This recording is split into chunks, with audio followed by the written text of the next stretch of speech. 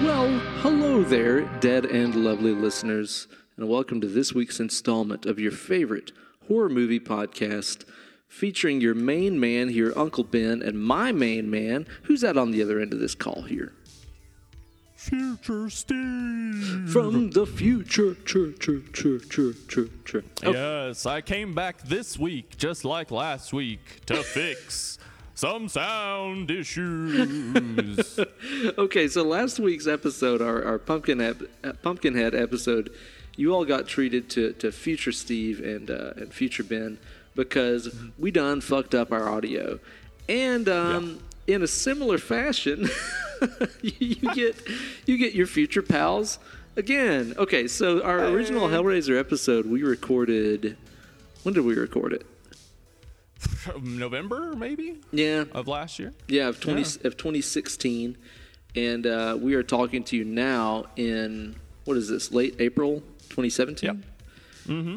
I went to go back and start editing the episode, and I realized that all the audio for basically the movie review portion was fuck sword. The rest of the intro and stuff was good, but the audio there towards the main kind of meat of the episode was kind of shot.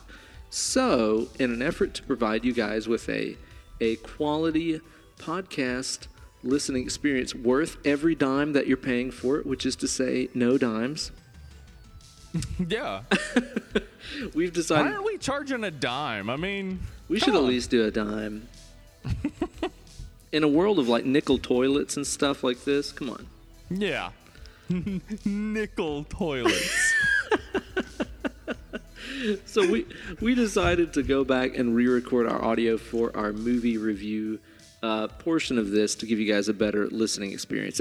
Again, we really need to hire a new audio engineer for this whole experience, but I think it's fun that you guys are along for the ride. I like the current guy. He's good. He's got good legs. He does. But I think it's kind of fun that you guys are kind of along for the ride with us, you know. Yeah. We're kind of like a blind man at an orgy, just feeling our way through things here, and you guys are here with us. If you listen to like a lot of early podcasts, sometimes they compare it to punk rock because they were just figuring out like what podcasts are and how to do them. And most of your podcasts today are made by people who got a pretty good idea. Well, guess what, folks? That's not us. That's not us. I was fucking homeschooled. Steve, you were like a Mormon or something for a while.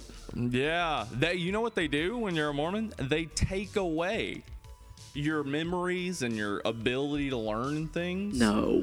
Well, I mean, no, I made that up. But they could, maybe. I don't know.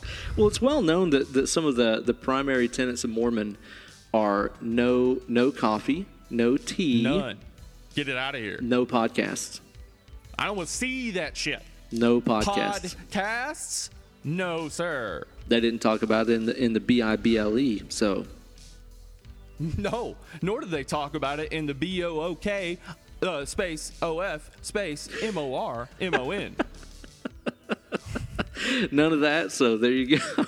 So yeah. you guys are here for the whole learning experience, but I think that's fun. I think that's kind of a cool thing here. So like I said, you're basically going to get in this episode, you have our present day talk that we're having right now from the future. You're going to get a little bit of past life us from around November or so of last year.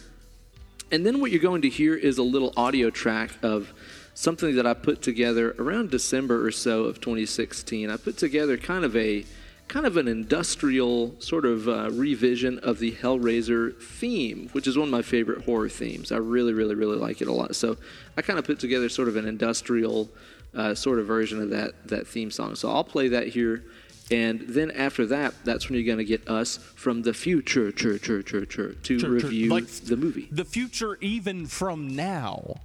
Holy shit. That's crazy. And Yeah. let me tell you, folks, let's go and prove to them we're in the future. What's one of the most recent future things you've done? All right. One of the most current things that I've done is to start watching The Handmaid's Tale on Hulu.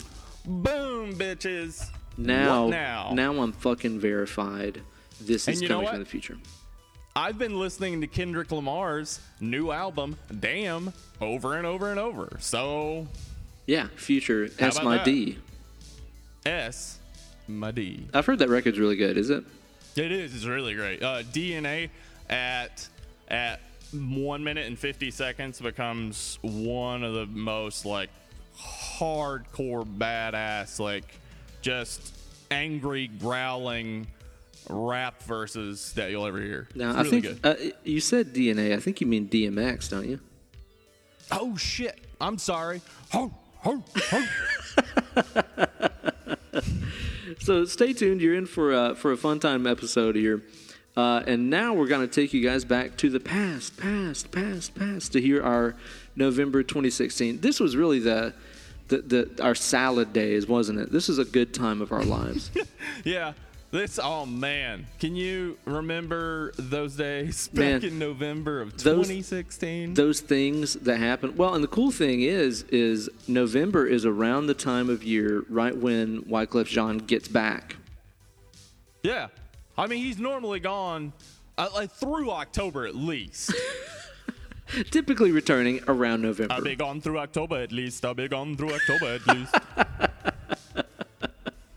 That was the first version, and somebody was like, Wyclef, I think we could shorten this. I don't know. Let's stretch this out at least till November. It really paints a picture, Wyclef. Anyway, see you in the future, Rough Riders. Bye.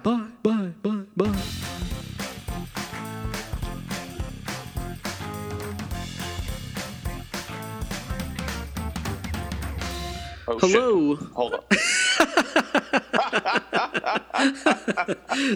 That's the intro that the people deserve right there. All right, I'm ready now. Well, welcome everyone to this week's episode of Dead and Lovely, your new favorite horror movie review podcast. Here with your good buddies, Uncle Ben and Steve, hi. That's my voice today. Ooh. You know, I think the same way that I'm like, you know, known amongst the internet elite guitar player crowd as Uncle Ben, you need some kind of cool prefix on your name like Swimmer Steve, Yeah. Scuba Steve, Scuba Steve. Sterile well, Steve, like maybe, I can't have children, I'm sterile. Like that's your bit. I have advocated that because I have a master's degree, people should have to call me Master. So Master Steve's pretty Master sick. Steve. Yeah. Master There we Steve, go. Uncle Ben and Master Steve. Now, Steve, when you say you're a master, would you say you're a master perhaps of puppets? That's actually, I mean, I didn't want to get into this, but yeah, my degree is in puppetry. Yeah. Pulling your strings? Yeah, I have you ever seen that one puppet movie, Pinocchio? I've heard a tale of this. Yeah, I've heard All tale right, of it. So yeah, I thought if I got a master's degree in puppetry, Yeah. I could turn a puppet into a real live human being. And let me tell you, Ben, they don't teach you that spell. You didn't learn the spell for old not I. That's what Pinocchio actually translates into is not I. Not I. Did they teach you that bullshit in school, Steve? You know, I don't cotton to your fancy book learning. So I'm going to say yes. What have you been up to this week there, Steven? Out there in the Hollywood Hills of Los Angeles, Hollywood Steve? Oh, man. Super Hollywood stuff, you know. Yeah? Kicking back. Did you do with lunch? The stars. Did you do lunch with anybody? Oh, man. The lunch we did. Yeah. Oh, it was, you know, It was as lunch gets, I'll say that. Now, I've heard tell that out there in Los Angeles and Hollywood and stuff like that, that they're not even eating food anymore. It's just like basically inhaling flavored vapors, a lot of molecular digestion and things like this. Is that kind of how you roll? Are you saying you don't vape, bro? I mean no. Sometimes maybe you want to vape a cheeseburger. Maybe maybe you want to vape chicken soup. You never know. Campbell's Chicken Vape coming soon. Yeah. Oh, God.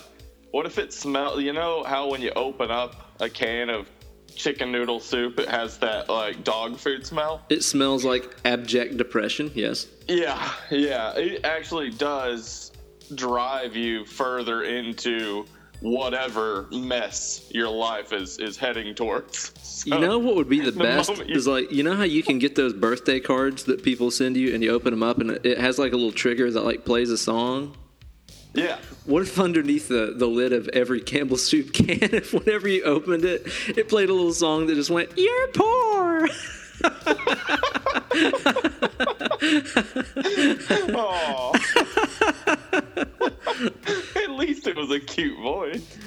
I mean, if you can't afford Progresso, then fuck you. I'd like to go on record as saying that. Yeah. And you know what? Put me down on record for that, too. That makes two of us. Man, I've had myself quite a busy week. I've been learning a bunch of tunes for this upcoming show where I'm playing with a yacht rock cover band. So I've learned about 2.5 or 3 hours worth of like Hall & Oates and Kenny Loggins and stuff like that. Awesome. It is an absolute blast, dude. It's so fun learning that kind of music. Winwood? You know what? They do have some Steve Winwood, but for this particular set that we're playing, we're not doing it. So I'm not learning their entire catalog, but a whole shit ton of it. Dude, that could totally work in there. So I've been learning all that stuff, and then, man, last night I had myself a real grand regal experience. I went and saw my real dad, Steve Vai, playing in Knoxville, Tennessee, which was just, you know, the highlight of my year so far for sure. 2016 can go S a big D, but it did at least have a little bit of Steve Vai in it, which made me enormously happy. He was playing the entire Passion and Warfare record, which is the album that completely changed the course of my life. So to get to hear and see that record start to finish, it was a magic moment, Steve. What was a young Ben going to become before that album? Okay, there's only been a few briefly covered life paths that young Ben did.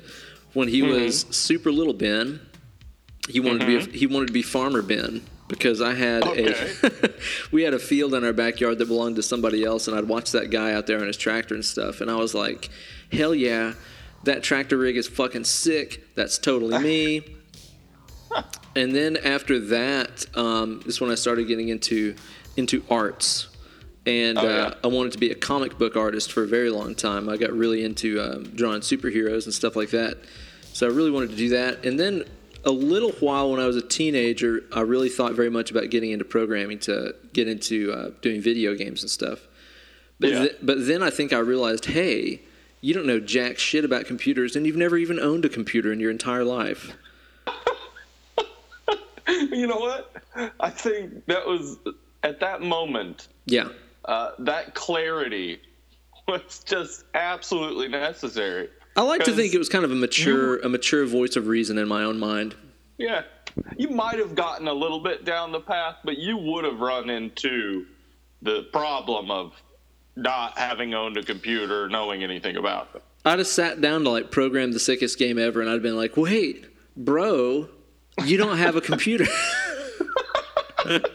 So you just draw it on paper. Yeah, I draw the game. And then you'd be going back to being an artist. I mean, that's full circle. That's regressing. And so then I started to play that guitar. I heard they give you chicks for free and money for nothing. Yeah. And is that true? I mean, so far I didn't pay shit for my wife. Really? Yeah, nothing. Wow. Yeah. Must be nice. I mean, so far it's living up to what I heard in the song. And so then I started playing that guitar, and it got real good to me. And I heard that Steve Vai, Passion Warfare, and I was like, well, I guess that's the end of my life. That's the end game. So here I am. Rock You Like a Hurricane.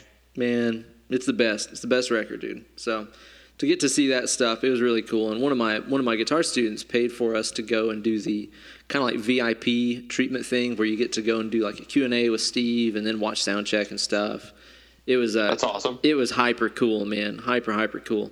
So yeah, it was a great time, man. A magical day. That's cool. And then whenever I got home, I'm sorry. You go ahead. Oh, go ahead. Well, I believe on that day, my wife and I got drunk with my wife's twin brother. So we both had a good night, is what I'm saying. Do you ever get your wife confused with her twin brother, and you start kind of hitting on her twin? I mean, has he texted you? I mean, yeah, it keeps happening. Does it ever happen and then you say it was an accident? Like, oops. I mean, I don't want to get too into it, but it gets uncomfortable sometimes. I'll just go with you didn't say no. Listen, all right? You know, take it as you take it. Yeah, all right? You know?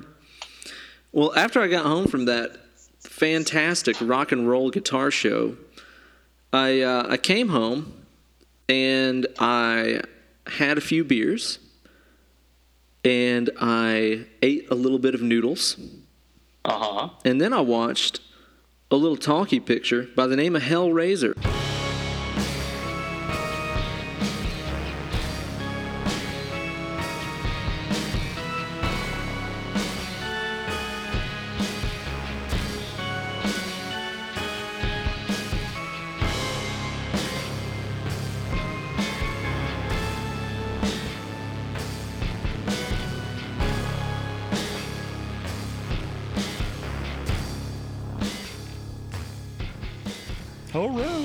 Oh my gosh, and now here we are, back from the past. Now we're in the future, which actually... Oh my God. Guys, things have changed so much. Ben has an eye patch. Oh my God. Donald Trump got elected to a second term already. It was weird. No been a few minutes. Also, I only speak Spanish now. That's true. Only speaks Spanish except to say in English he only speaks Spanish now. That's my form of rebellion. If you ask him, ¿por qué? He just looks away into the distance and his hair blows on a breeze. You know how it tends to do that. No sé. ¿Por qué? ¿Por qué? Well, man, it's been a while since we recorded that preamble there. It was truly one of the better times of our lives. Oh my God, salad days, that preamble. Do you remember? I think if I close my eyes and I have the scent of jasmine in the air, just maybe I can remember those better times. Yeah, it was like I'd say it was something like 9:50 here in California. Yeah. We're at 9:58 now, so guys, it's never going to be 9:50 again. I mean, until the morning. And, it'll keep being 9:50, but never this 9:50. Keep that in mind. It's true. I'm an older man than I was when we started this podcast. It's true. Jesus. And you'll never be as young as you are right now. YOLO.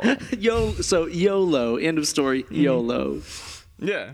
Well, while those were very bright times in our life, now we're going to shift gears and go to a very dark time and talk about a little picture that was based on a true story in 1987 called Hellraiser. This is the biography of the rise of Stone Cold Steve Austin, right? That's exactly like he removed the nails from his head and became Stone Cold Steve Austin. Now, if these are anybody's salad days, I'd like to know what type of salad that would be. It's a dark salad.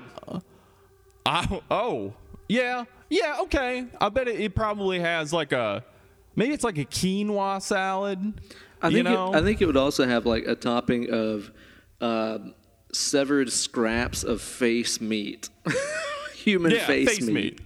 Yeah, when you walk in, and listen, there's some gold on that first recording, and one of them that we have to re-mention is our pitch to Auntie Anne's, or was Cinnabon, to start a Hellraiser promotion and sell Cinnabites, which are tiny bite-sized Cinnabons, but they're cute. They're bite-sized. They're made for travel. Right, but they look like Pinhead and a bloated LL Cool J. Or like, well, that's all you got to know is you eat enough of those Cinnabites, and eventually you start looking like Butterball. Yeah, that's it. So this was this the first time that you watched this flick, Steve? No, I saw it back in the day, like when I was a younger man. I know I didn't see it when it came out, but I did see it probably around the age of 10. So this is a dark ass movie. Yes, it's dark. It is. I think now that I did see it at that young of an age, and I'm like, whoa, that is probably why I'm a bit strange. This is one that I definitely did not see in my younger days, and I'm legitimately very thankful that I didn't see this one. Like, there's so many of those movies that, as I mentioned on previous podcasts, I grew up very, very, very sheltered and stuff, and my fam did their best to try to keep me away from some of the darker corners of existence. But honestly, like, after I went back and I started watching some of those classic, horror flicks, your Elm Streets and your Halloweens and stuff like that, I kind of realized, like, I totally could have watched this as a kid with no long-term detrimental effects. Yeah. This is not one of those movies. I really do think that, like, if I would have seen this as a kid, it would have deeply, deeply disturbed me. I'm really glad that I didn't see those up until I was probably about, I don't know, I think I saw this for the first time when I was probably like 28, 29, something like that. Yeah. I know that when I saw it when I was younger, I didn't understand it very well. It was kind of, I don't know, like, it's a very adult horror movie in the sense that it, like, deals with some real adult insanity issues. When you watched this as a kid, were you like, when I grow up, do I have to put pins in my head? I don't know. I thought that sex was that Pinhead shows up and rips you apart with chains. It's not? Okay, listen. My wife says it's not. I don't know that I believe her. She's doing it wrong. I think she's doing it wrong, okay? We've been married almost 7 years now, and we don't have a baby, so... I mean, okay, how often do you come home and she greets you by fish hooking you? Rarely. Okay, need I say more? Yeah, all right, that's upsetting. It's upsetting that, you know what? Okay, we're going to have the talk. The Chatterer taught me everything I know about love and physical affection. This movie, though, really, like, again, especially compared to other ones from that era, that kind of mid-late 80s sort of era, which, again, it's like, by this time we're knee-deep in Friday the 13th and Elm Streets and stuff like that. This one is legitimately still fucked up. Like, you go and you watch this now, even in the year 2017 or 2016 when this was originally recorded. And it still holds up as being legitimately fucked up in ways that not really any horror movie goes towards. Like, I was thinking about this earlier, and I'm like, there's honestly a lot of things that you could compare Halloween to. There's a lot of things that you could compare Friday the 13th to. Any of those movies. It's like, it's a slasher, whatever. I was going to ask you that. There's what nothing genre you can compare is this to. Yeah, like, there's really nothing that you can compare Hellraiser to. At best, you could call it a monster movie, but it's not that. No. It's not a monster movie. I mean, as we'll get into it, and as we did in the past, the Cenobites are neither the heroes or the villains in this movie. I think probably, now that I'm thinking about it, probably about the closest the closest cousin that I can think of to tonally what this movie is about and the subjects that it deals with and stuff, I think about the closest thing I can think about is maybe like Takashi Miike's Ichi the Killer, because it's very much about sadism and masochism. This is the second week in a row you've mentioned Ichi the Killer. It's a true story. I think that's about Actually, the closest thing. I don't know if you mentioned that on Pumpkinhead or a future episode. Oh shit, you might be right. See, like our timeline it's getting like J.J. Abrams as fuck. Yeah.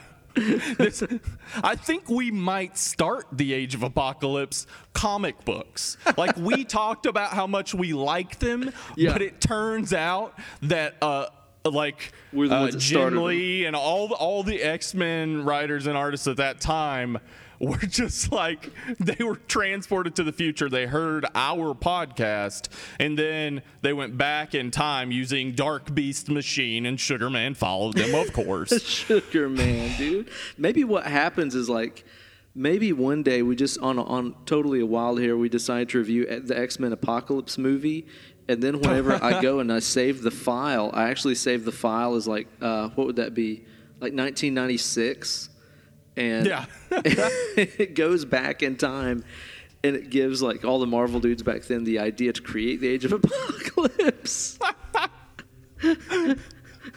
And we take Rob Liefeld aside, and we're like, and listen, Deadpool, you need to rip off Slade Wilson in the DC universe and first off, give him a real name. Yeah. And second off, make him a funny character, and he'll be like, funny character. No, I'm not going to do that. I'm going to give him like 1 million pouches. Wait. And then we'll be like, Slade Wilson? That's Deathstroke. His name is Slade Wilson? His name is Slade Wilson, yeah. See, I was never a DC guy. What the fuck? That's so stupid. Really? It's a stupid name, yeah, but he's the original character, and he's a cool character. I like him. He is. He's not Deadpool cool, but... No. I mean, who is? That's fucking funny. I did not know that was just that blatant of a pull. That's funny.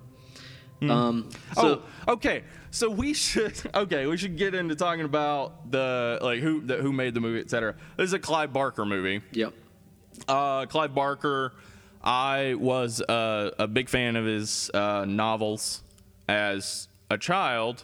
As you had his picture books, his pop-up books, and all this. Well, okay. I saw this movie in 1990, and I believe I read The Thief of Always, which is his sort of children's book, in 91 or 92. And then I moved on to his like more serious stuff, and it's serious, yes. Yeah, much darker. But it like gave me the understanding of how creative horror can be, because he's a real creative storyteller in the horror genre. And as we were just saying, this sort of defies genre. So it's a big deal. Have you read The Hellbound Heart, the story that this was based on? I have not. I never really read any of his short stories or novellas. I read the big ones. I read, highly recommend the Great and Secret Show series. Really good. Weave World has one of the most disturbing scenes I've ever read in my life. Dying. That involves a dead nun who has her eyes and mouth sewn shut, giving birth to monstrous creatures. What? Yeah. That sounds unsavory. Highly unsavory. Yeah. But if you like reading horror and you want to read something different, Clive Barker's the way to go. Wow. So he wrote this. Who directed this flick? Do you know? It was Clive Barker. Oh, so he directed it too. Yeah, his first directing job. And he has said in interviews that he's really thankful to the talented people around him who had patience with him, as he was a novelist who wrote this screenplay and now is directing a movie. I think he did a great job, but I do guarantee that he smartly probably listened to the people around him who were more experienced. I really, really, really fucking love this movie, and Me too. Again, it's one of the most original, especially for the time period. But there's still not really been anything after it, like I said, that's been similar in tone and stuff. I really, really, really dig this movie. So why don't you kick us off there as far as where we start off in this flick? Yeah, this movie starts with some pretty nondescript opening credits that are really long. Accompanied by that awesome Hellraiser theme by... Great theme. Was it Christopher somebody? Theme. Oh, I didn't write that down. I didn't either. I should have done Let's that. make it up. Christopher Robin. Christopher he grew up Robin. When Pooh died, his belief in a shiny, happy world died.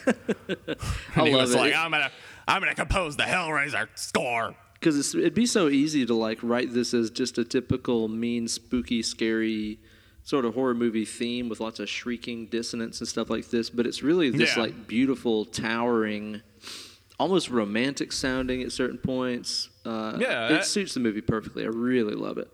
I would say that this movie is a romance.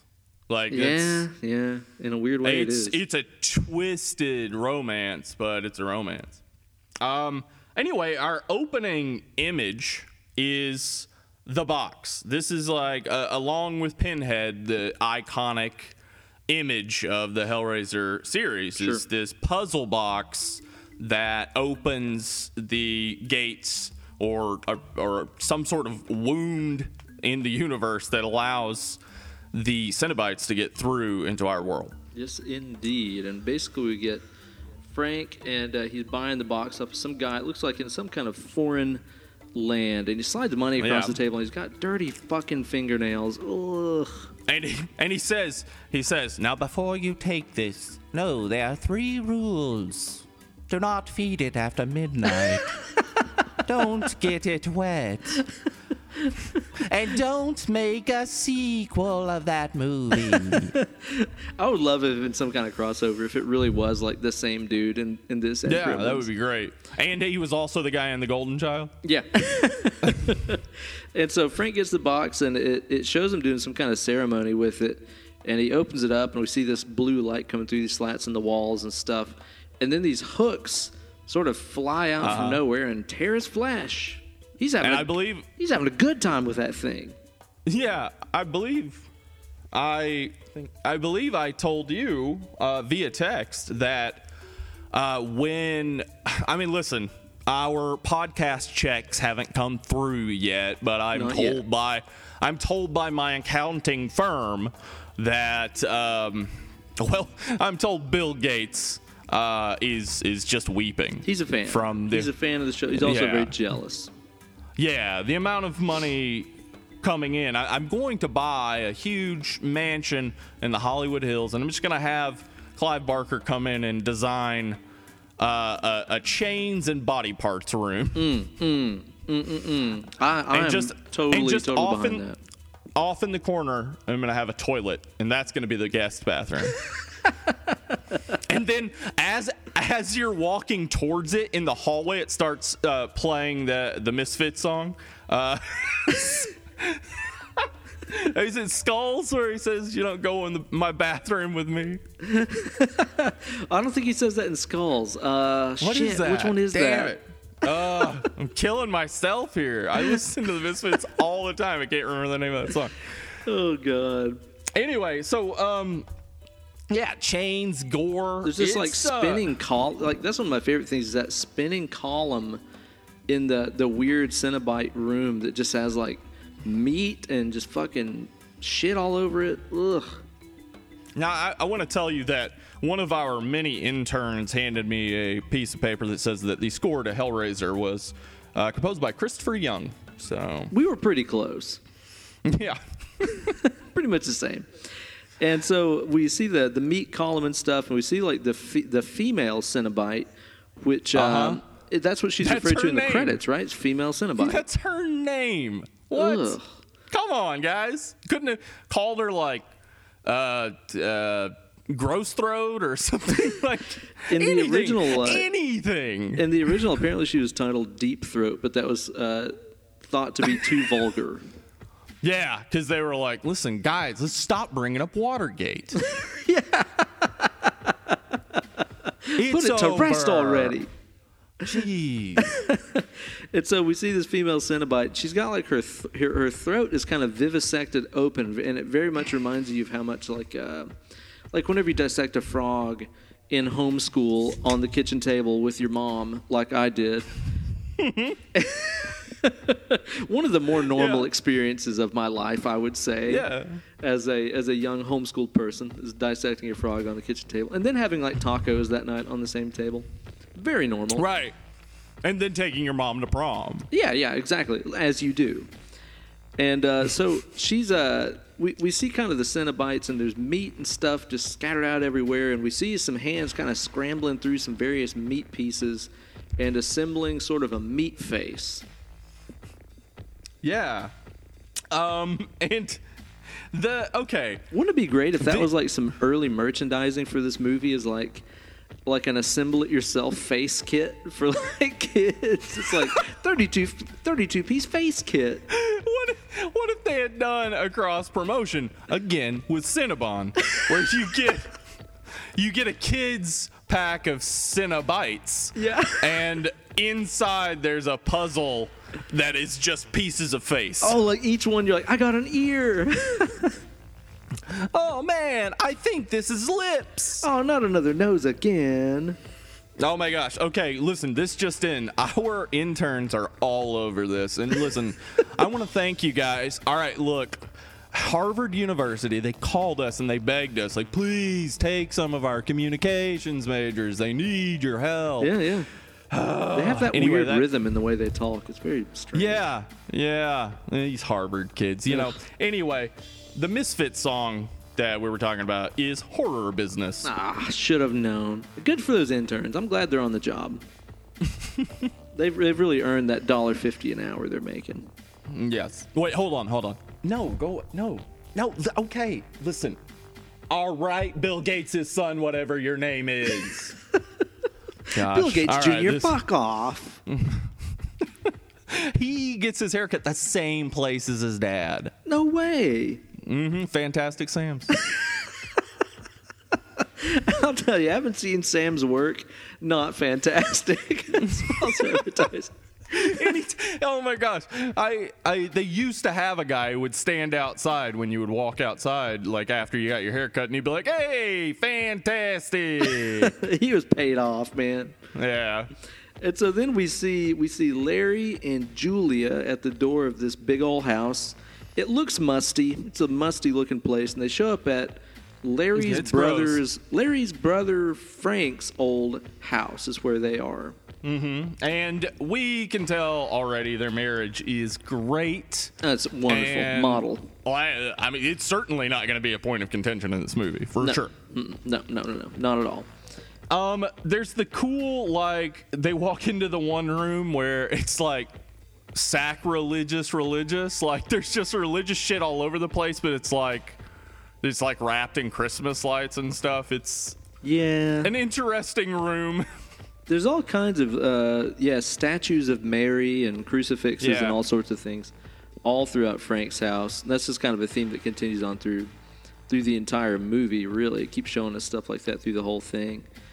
And Frank is like, Kirsty, let's keep saying Kirsty will love it.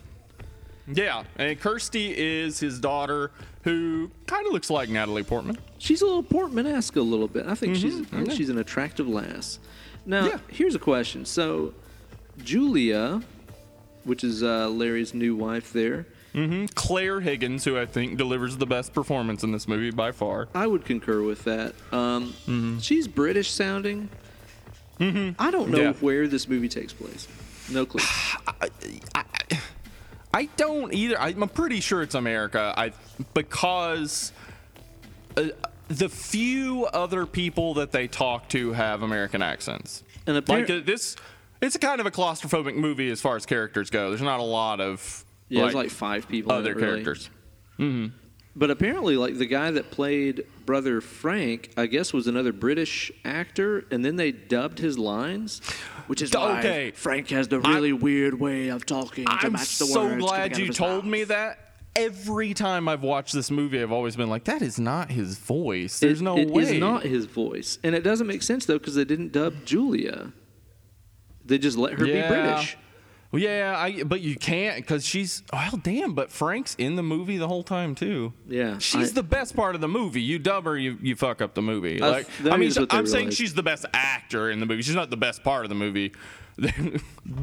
The insane horror creativity from Clive Barker is the best part of the movie. Definitely. So Frank's old house that they moved into here is really, really nasty and filthy and stuff. And there's like a mattress on the floor. And there's maggots. Julia finds some like dirty pictures of Frank engaged in various lewd sexual acts. Man, that Frank. Frank liked to bone. I'll tell you this, real libertine, that guy. A rake. All right? And I would call him that in Trafalgar Square. All right? And then we'd have a duel. A wig duel. They get a call from Kirsty, and she says she's rented a room and stuff, but she wants to come over and check out the place and all that jazz. And then we have, like, Julie, and she finds that picture of, it's like Frank boning some lady in a Japanese-looking mask.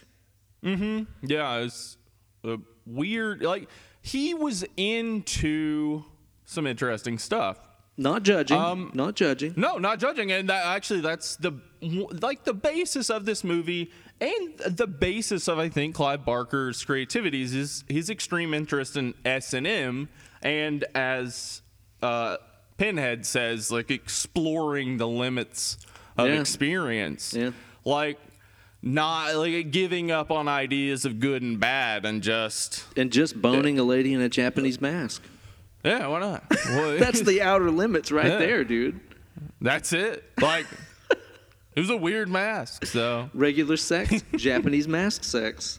Different story. I like to think that this is how it elevated for him. Is he was like, I have sex with a lot of ladies, and he was like, I'm bored with that. And he was like, Japanese mask, and he was like, I'm bored with that. Summon demons from another dimension. I like to think of that too in the Frank voice, where he's like, maybe we'll put on a Japanese mask, maybe we'll summon demons. God, and I didn't really understand that because Julie like cuts out the picture of him in that photo. I don't really understand why. Did she just not want to see a picture of him having sex with some other lady, or did she just want the picture of him? I don't know. Yeah, I think she just wanted the picture of him. And because as we find out, they were lovers. And then we get the mattress delivery guys, which this is a cool thing. So Doug Bradley that plays Pinhead. Yeah. Whenever he got the part playing in the movie, he was given the he was given the choice of either playing Pinhead or playing one of the mattress delivery guys. He made the wrong choice. He made the wrong choice because these guys are fucking legendary.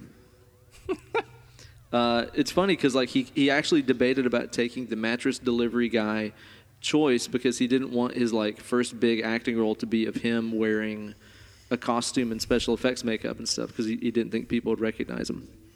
Yeah, I understand. I heard that about King Kong in the first movie. Yeah. Mm-hmm. Yeah. He wanted, like, he was like, look, okay, like, I want to play myself. And they were like, no, put on the gorilla suit. And he was like, but I'm just a giant man. These people should have relied on their instincts. So Kirsty arrives.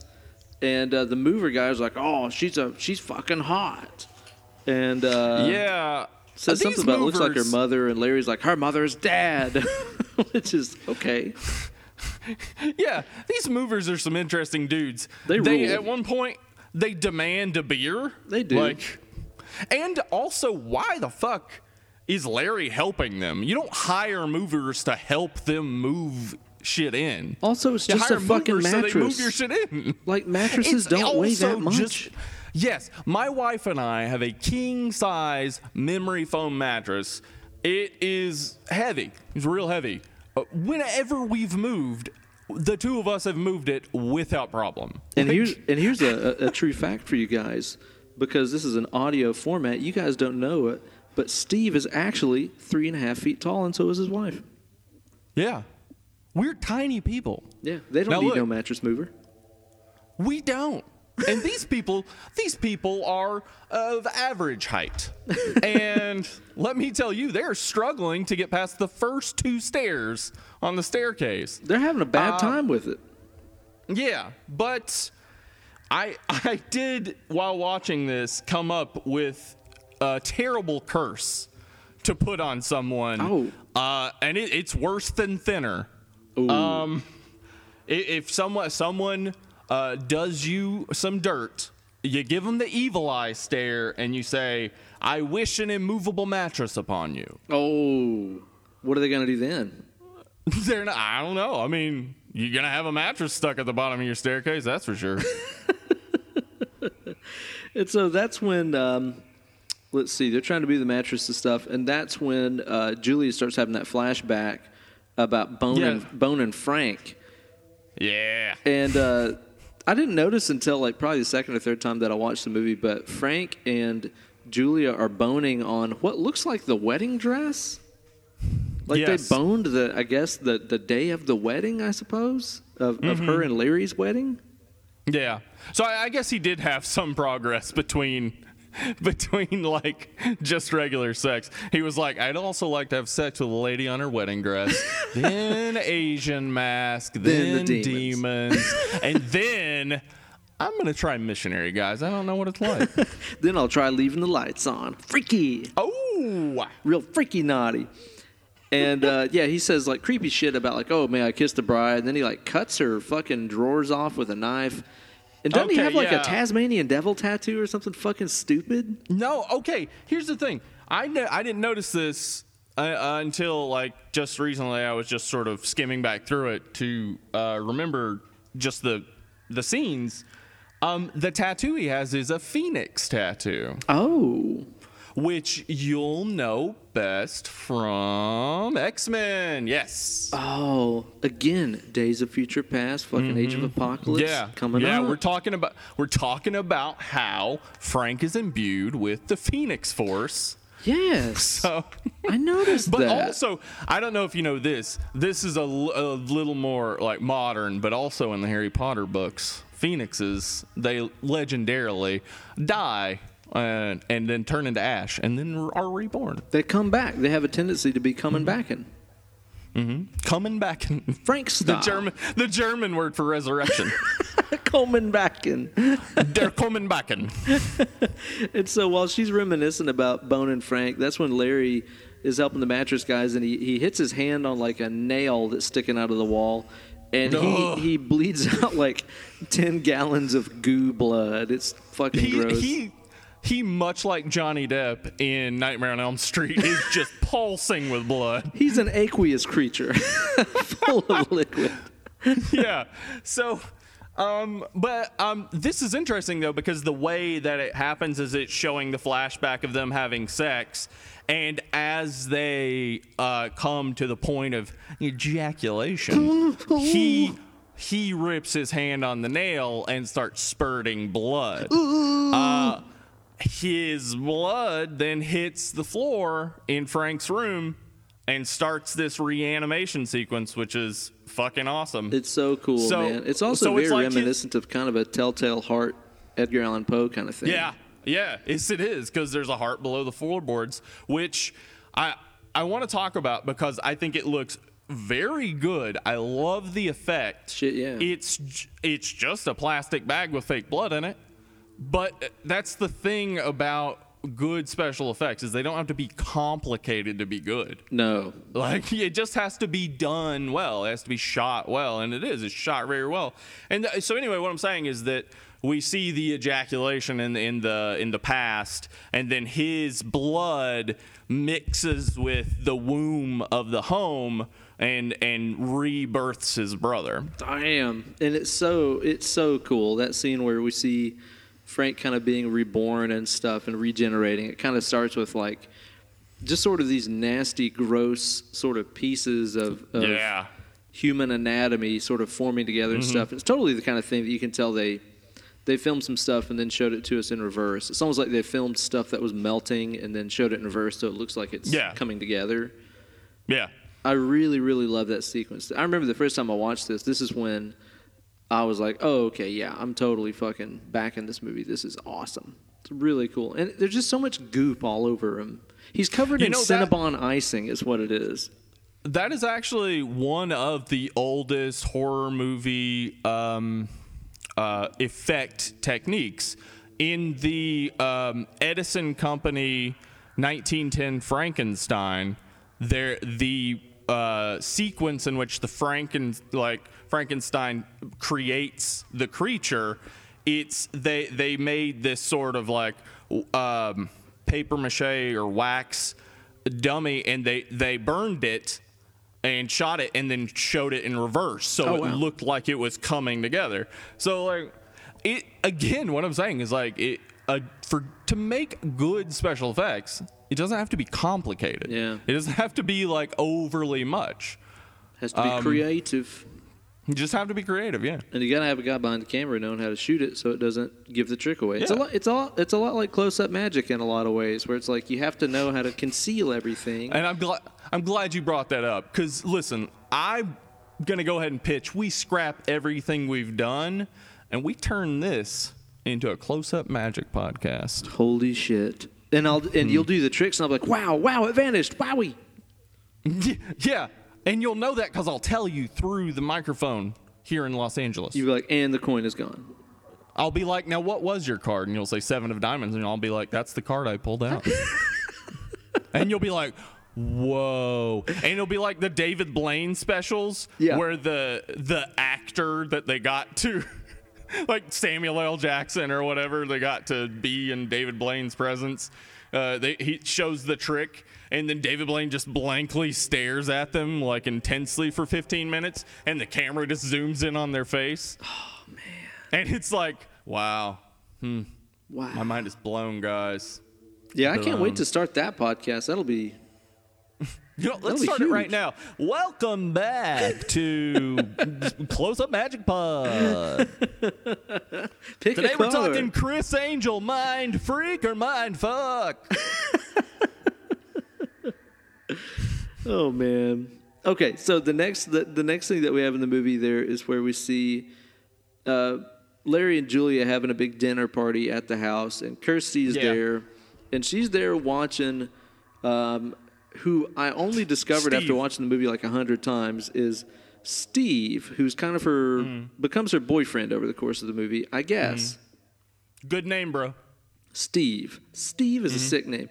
And basically, like, I don't know, like, Steve is not hiding his intentions about what he wants to do to her in front of her own dad. Like, he's totally getting her drunk, and she's like, I won't be able to stand up. And he goes, so lie down. He pulls the trick I pulled to get my wife, and I know my mom was swayed by this as well. Many a classic romance starts with this right here. He took his cigarette and he flipped it around so the lid was in his mouth. I mean, that's... No, hold on. Let's just wait, because a lot of women right now are going to have trouble paying attention to what's happening after this, and gay guys. And, you know, hey, mate, do you know what? A lot of straight guys probably will be turned by this. Hey, you know what they say? It's kind of like spaghetti. Even spaghetti's straight till you put a little heat on it. You know what I mean? Yeah. Heat from a lit cigarette in your mouth. Everybody's smoking at this dinner. I would be so fucking pissed. Here in the year 2017, if I went to somebody's dinner party and it was just a bunch of people like sitting around a fucking table smoking indoors, I'd be like, yeah, guys, I'm leaving. This is fucking disgusting. Unless it was meth. Oh, yeah, that's a horse of a different color. Well, yeah, then it'd be like, hey, if I can smell it, let me inhale it. And so let's see what happens after that. That's where Julia's like, "Oh, I'm gonna go to bed." She's tired. She's gonna go upstairs. She's gonna go to bed, and she goes up to Frank's room, and she meets gross old Frank.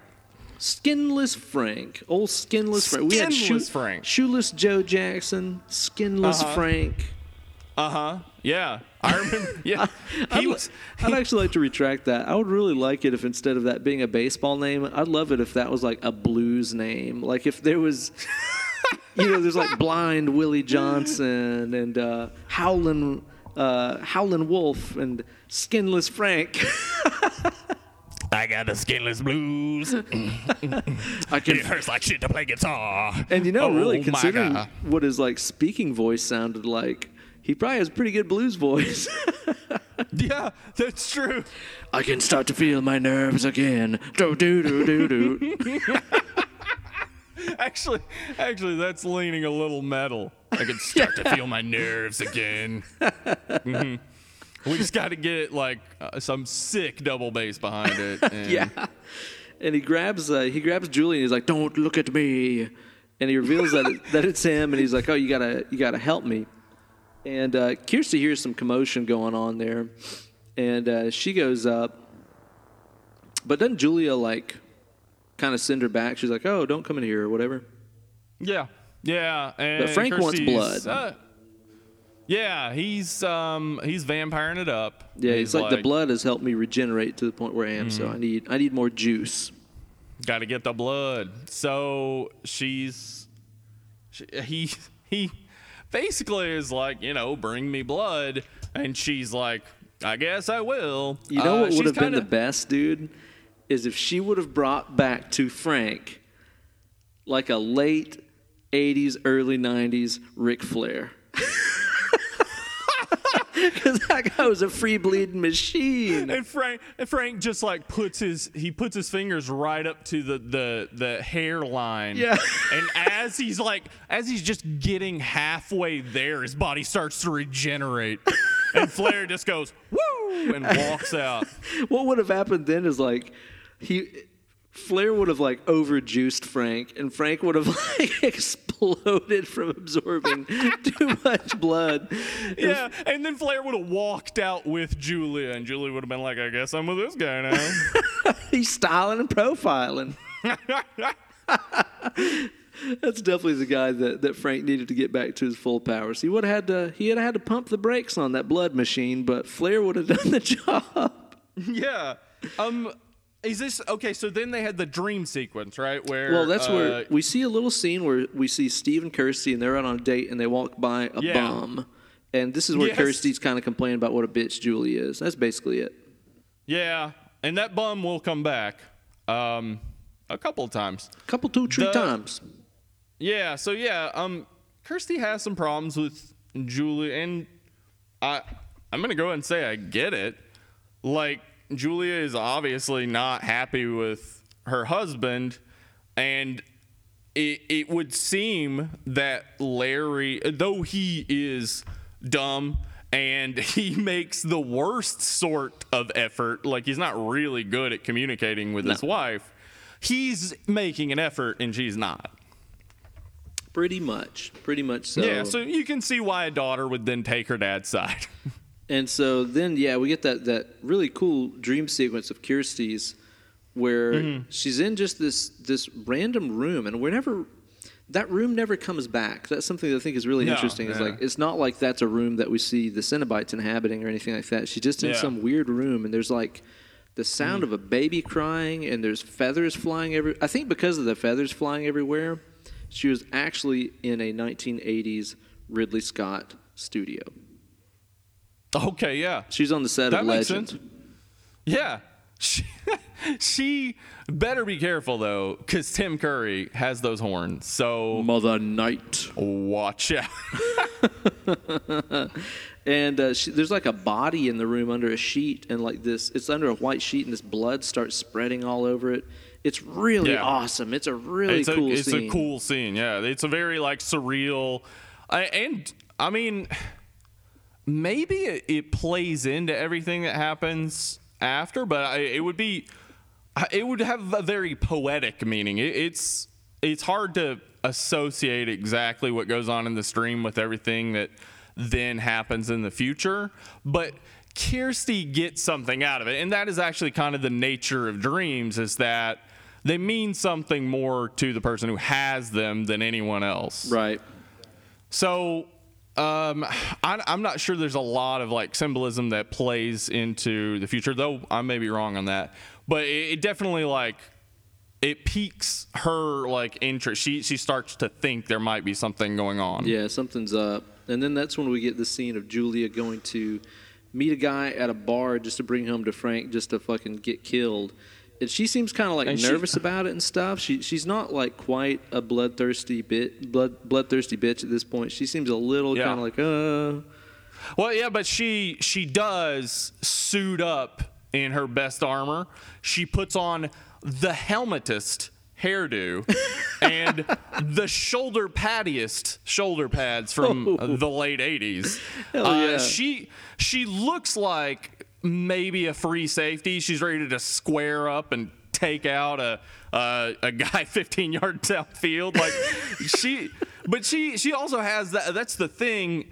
That first off, I like the character of Julie. She's very complicated. Julia is like, she's the driving force, really, it seems to me, for the whole story. Yeah. But Claire Higgins really, like, even though it's obvious she's nervous, she's also intense. Like, she's so intense in this scene. Like, it's like she's like, I have this goal, which is to go find a man, bring him home so he can be murdered. Yeah. And she's like, I'm going to do it. I'm nervous about it, but I'm going to fucking do it. and she's kind of freaky like that. So she's probably pretty stoked about it. Yeah, we in the next few scenes we'll learn like she is Frank's fucking equal. insane. Like she that's exactly what she wasn't like seduced by Frank. No. She saw a kindred spirit in Frank. Yeah. And that spirit is, I don't care about humanity. I don't care about other people's feelings. I care about my own pleasure, and I care about what I get. Which they explore more in the sequel to this too, in Hellbound, Hellraiser 2. Yeah. Which I very much enjoy and I want to cover on the show.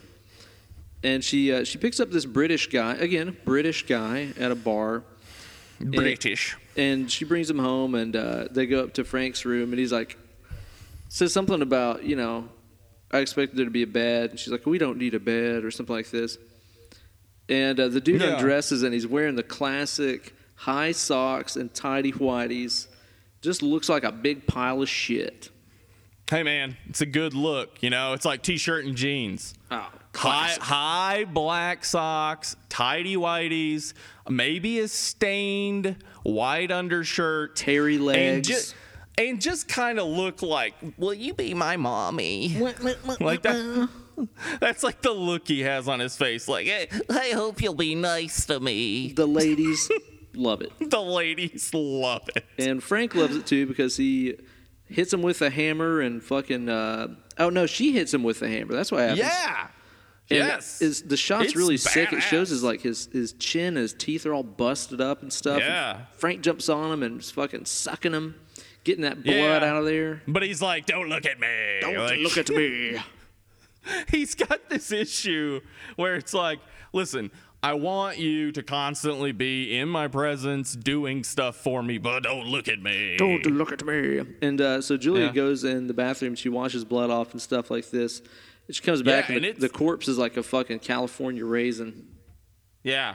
Well, and that face washing scene, like she does a lot as an actress to like show us what she's going through. And Yeah. you see this like her looking in the mirror at the blood on Yeah. her face and just sort of going through this like, I guess what you would go through if you killed someone and found out you didn't feel anything. Yeah. She just sort of like, she looks in the mirror like, I guess I should be ashamed. This is and me then she's now, like, I guess. Well, I don't. It's like I don't really feel ashamed. And then she's kind of like, there's almost a half smile before it cuts away. Like she's kind of just like, okay, It's badass. Like, I'm fine with it. It is cool because, I mean, it's just like we were saying. She's fucked up as hell. Yeah. She's she is a driving force in this movie, for sure. She goes back to Frank, who's just like a meat skeleton at this point, and he says, "Come to daddy." He says, "Come to daddy." Okay, listen. All right, now I know. Listen, Aphex Twin, we're fellow time travelers. We Correct. see you all the time at the Time Traveler Airport. In the place. Yes, they have TSA there, and no, you can't take on a 4-inch knife. No. You can take a 3.5-inch though, so it's a little better. Sure. Anyway, so we see him all the time, and I'll tell you this. I forgot what I was talking about. Aphex Twin's got that "Come to Daddy" jam. Yeah. But yeah, Aphex Twin, like, obviously gets that from this, right? Like, because it's a like really dark moment. Yeah. He's a skeleton, like, just with loose sort of meat and blood everywhere. And That's kind of his signature line, I guess, through the movie. come to daddy, yeah. He says that again later. And it makes a little more sense then.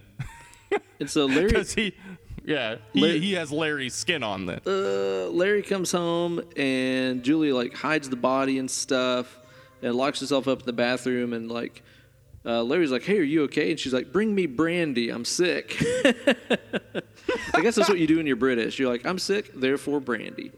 Yeah, you have brandy, and then you have a digestive, and then A nice biscuit, a Pimm's. yeah, maybe a Pimm's, right? And so Julia John- sees Frank, and he's like, maybe one or two more will complete me.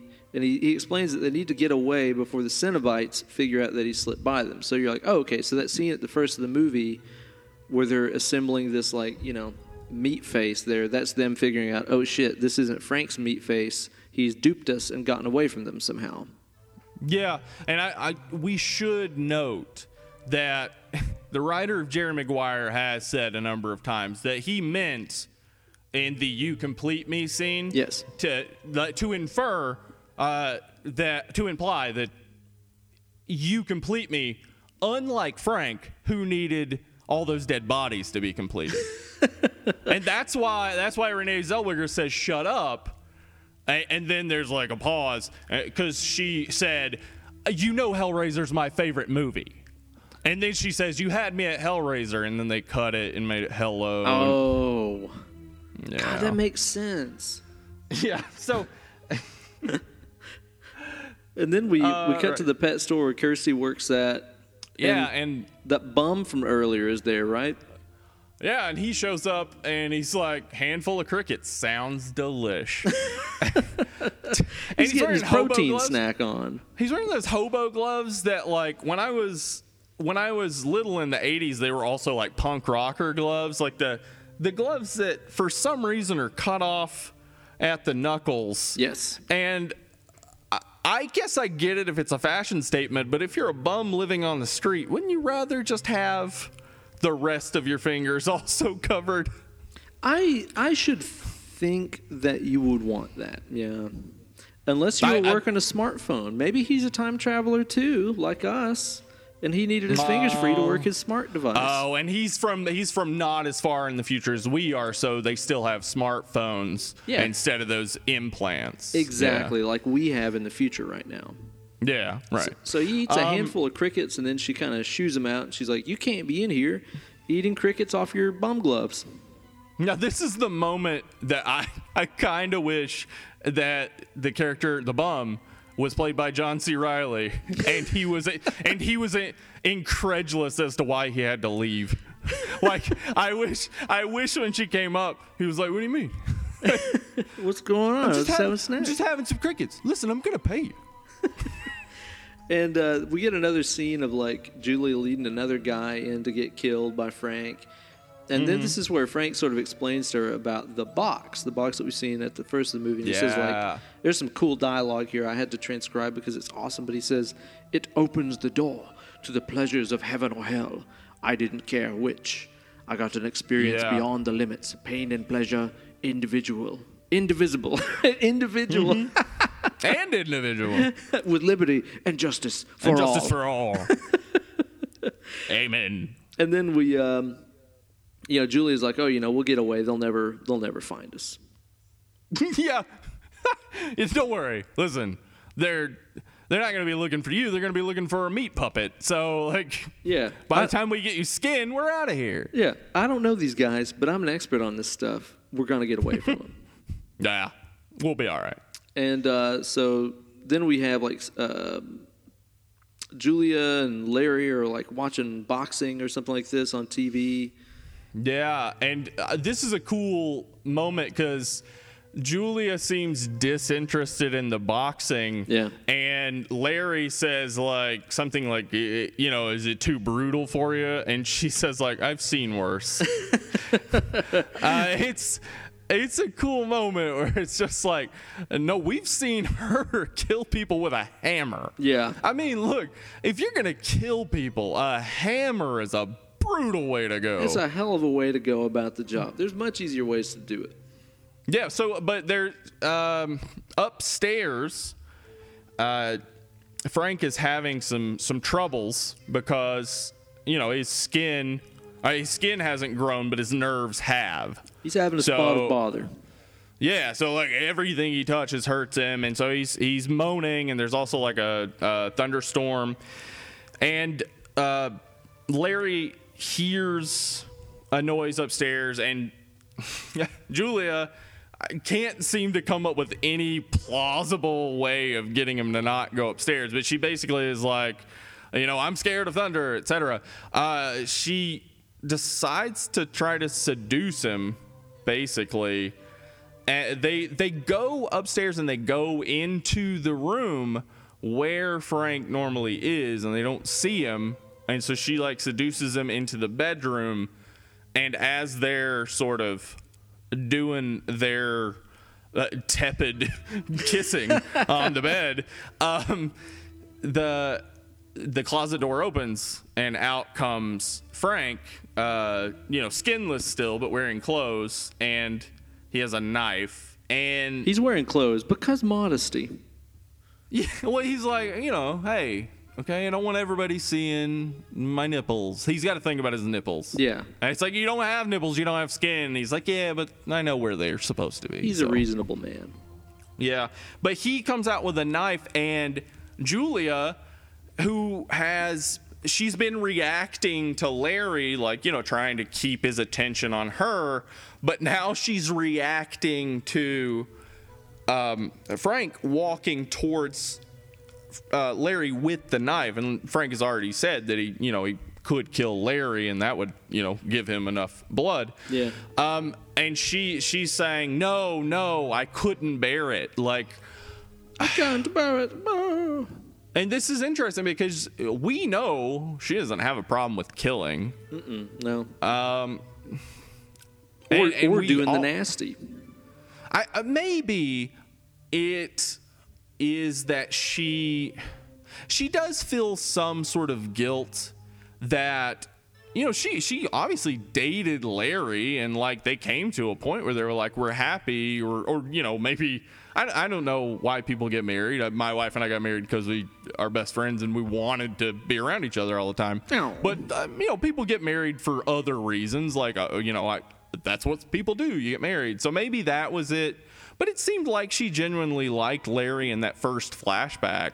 But kind of. That she was her zest for life seems to be of a different flavor than Larry's. Perhaps he seems to to live a different lifestyle than Julia would like.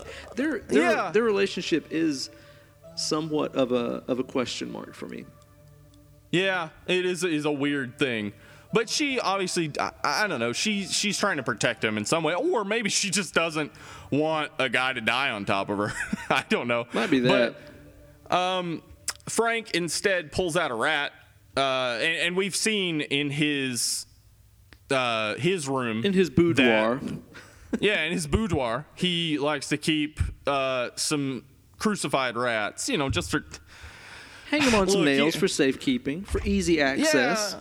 And people come over, they see bare walls and they're like, oh, what a boring person. But, they see crucified rats and they're like, okay, what is this? He wants that place to have that good lived-in look. The lived-in look of crucified rats. Dude, you know what they should do? The same way they do those extreme home makeover shows, they should do like a Clive Barker extreme home makeover where there's some people that are like, well, we have a budget of $5,000 to redo our house, and Clive Barker is the one that gets to redo it, and he's like, well, you can get nails for maybe a penny each, and rats are free if you can catch them, so we can nail some rats to the walls. And rats are free if you can catch them. and then he winks at them. And actually, he's saying I'm that really with good at catching them. I wish I could do his voice because he has the most. It sounds like two slabs of concrete being rubbed up against each other. He kind of sounds like the rock monster from the Neverending Story. He has like the most gravelly voice of all time. He's like, we could make a meat pole for about $15 and put it on a Lazy Susan, which you could spin. Yeah, and that would be fun. Or, you know what? How about I do this? I go to some ancient, like, Eastern bazaar. I walk around until I find a table where they're only selling one thing. I give them $5,000 for that. We bring it back here. We open that bitch up, find out what happens. Maybe it's like that. And so Frank guts a rat at the base of the bed while Steve and Julia are getting their bone on. Of course, Larry being completely unaware of all this going on. Very fucking gross scene. Yeah, and Julia, I guess, to be fair, watching someone disembowel a rat is a real boner killer. Like, it's not, Turn off. I mean, she could have just said, oh, look over there, a disemboweled rat. I am no longer interested in having sex with you. Yeah. Instead, she's all like, and Larry's like, I just don't get you. Women, right? And then he waits for laughs. He's an like, unlikable character. Airline food. He really is. He's got an unlikable face. I don't like to say that. He does. He has that hate face that I just don't like. I look at it and it's just like, I don't like you. Pass on your face, please. Pass. You, sir, have a very unfortunate face. And so then, what's the next thing that we see there? I guess Larry kind of is with Kirsty. He's like, oh, stop by and make friends with Julia. She's your mother now, yada, yada. Mm-hmm. And so Kirsty decides, like, oh, well, I'll go stop by. And Frank also tells Julia, like, I need another, at least, just one more. And so she goes out and she gets this guy. And Kirsty sees them walk into the home together. Yeah. And then I guess she just waits outside, which I guess I understand. Again, like, you already dislike your stepmom and feel like she's walking all over your dad, and now you see her walking into the home with another man. Like, it's a complicated situation. Maybe you don't just want to walk in and be like, hey, what the hell's going on here? So she just sort of waits outside a little bit, and Julia takes this guy upstairs, and as they're going upstairs, the guy says, I get lonely sometimes. Oh. And it's like, up to this point, like, none of the guys that have been killed have I really felt much sympathy for, though I should. I mean, like, they didn't do anything. Yeah. But this guy's like, totally shot. Oh, poor guy. Yeah. It's lonely. Oh, have you thought of getting a dog? Just, I don't know. Don't follow strange women home. Go get a dog and take up a hobby.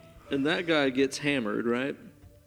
He does. Yeah, he gets hammered. And listen, as the hammer's coming at him, he's like, please, hammer, don't hurt him. And right after the hammer hits, Julia in hammer pants starts doing the hammer dance. She's like, can't touch this.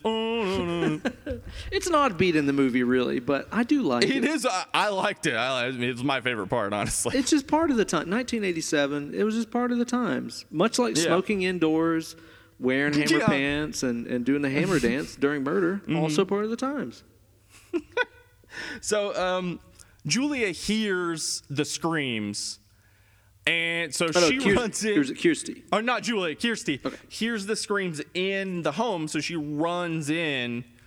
Because Kirsty is much like most of the female characters in any of the movies we've done. She's a badass. She's not like, I'm going to hear. Yeah, she's not like, I'm going to hear somebody screaming and then be like, I don't know what to do. She's like, I'm going to go find out what's happening. And what she finds is that upstairs, Julia and her skinless uncle are murdering people. Not what you expect to see, really. Mm-hmm. Skinless uncle sounds like, because dad bands in the future aren't going to be like easy rock. They're going to be what dads listen to. So when metal dads start a dad band in their 40s, like, maybe Skinless Uncle will be a name. I think that sounds about right. Yeah. And so they're not stoked to see old Kirsty. You know what? And look, all right, I understand that Kirsty's had some problems with Julia, but it's like, oh, you stopped by to surprise me. Like, how nice. And then, like, the dead guy, like, falls through the door and stuff, and, like, Frank grabs Kirsty, and he's like, come to daddy. Yeah, again, come on, guy. Like, get another line. Just, I don't know, like, I want your skin. Now, I've read some That's reviews creepy. and stuff of this before that some people saw into this as, and especially too, like there's sort of a reaction after he says that line and after Kirsty realizes it's Uncle Frank. She has this like very freaked out reaction. I've read some reviews and stuff where some people read into it that all of this is meaning to say that like maybe Frank molested her when she was a kid. Did you get that out of it? I don't really think I got that out of this, but it's a disgusting angle to think about. I would believe it. He seems like a bad person. He does, and I would also believe it's possible he is her dad. Also, completely like, possible. I mean, we've seen him have sex with at least one of his brother's wives. Yeah, you're right. That would be weird, yeah, if that was actually her dad. Mm-hmm. Yeah, that would be interesting. But, okay, so this is, again, cool because Kirsty, she's in this, Murder room. Obviously, murder room. And she grabs the puzzle box, and she sees his reaction to her grabbing the puzzle box. No, don't grab it. Yeah. And she's like, well, all right, obviously this is important, so I'm going to throw this out the window. Yeah. Like she doesn't back down from any of this. She's not worried.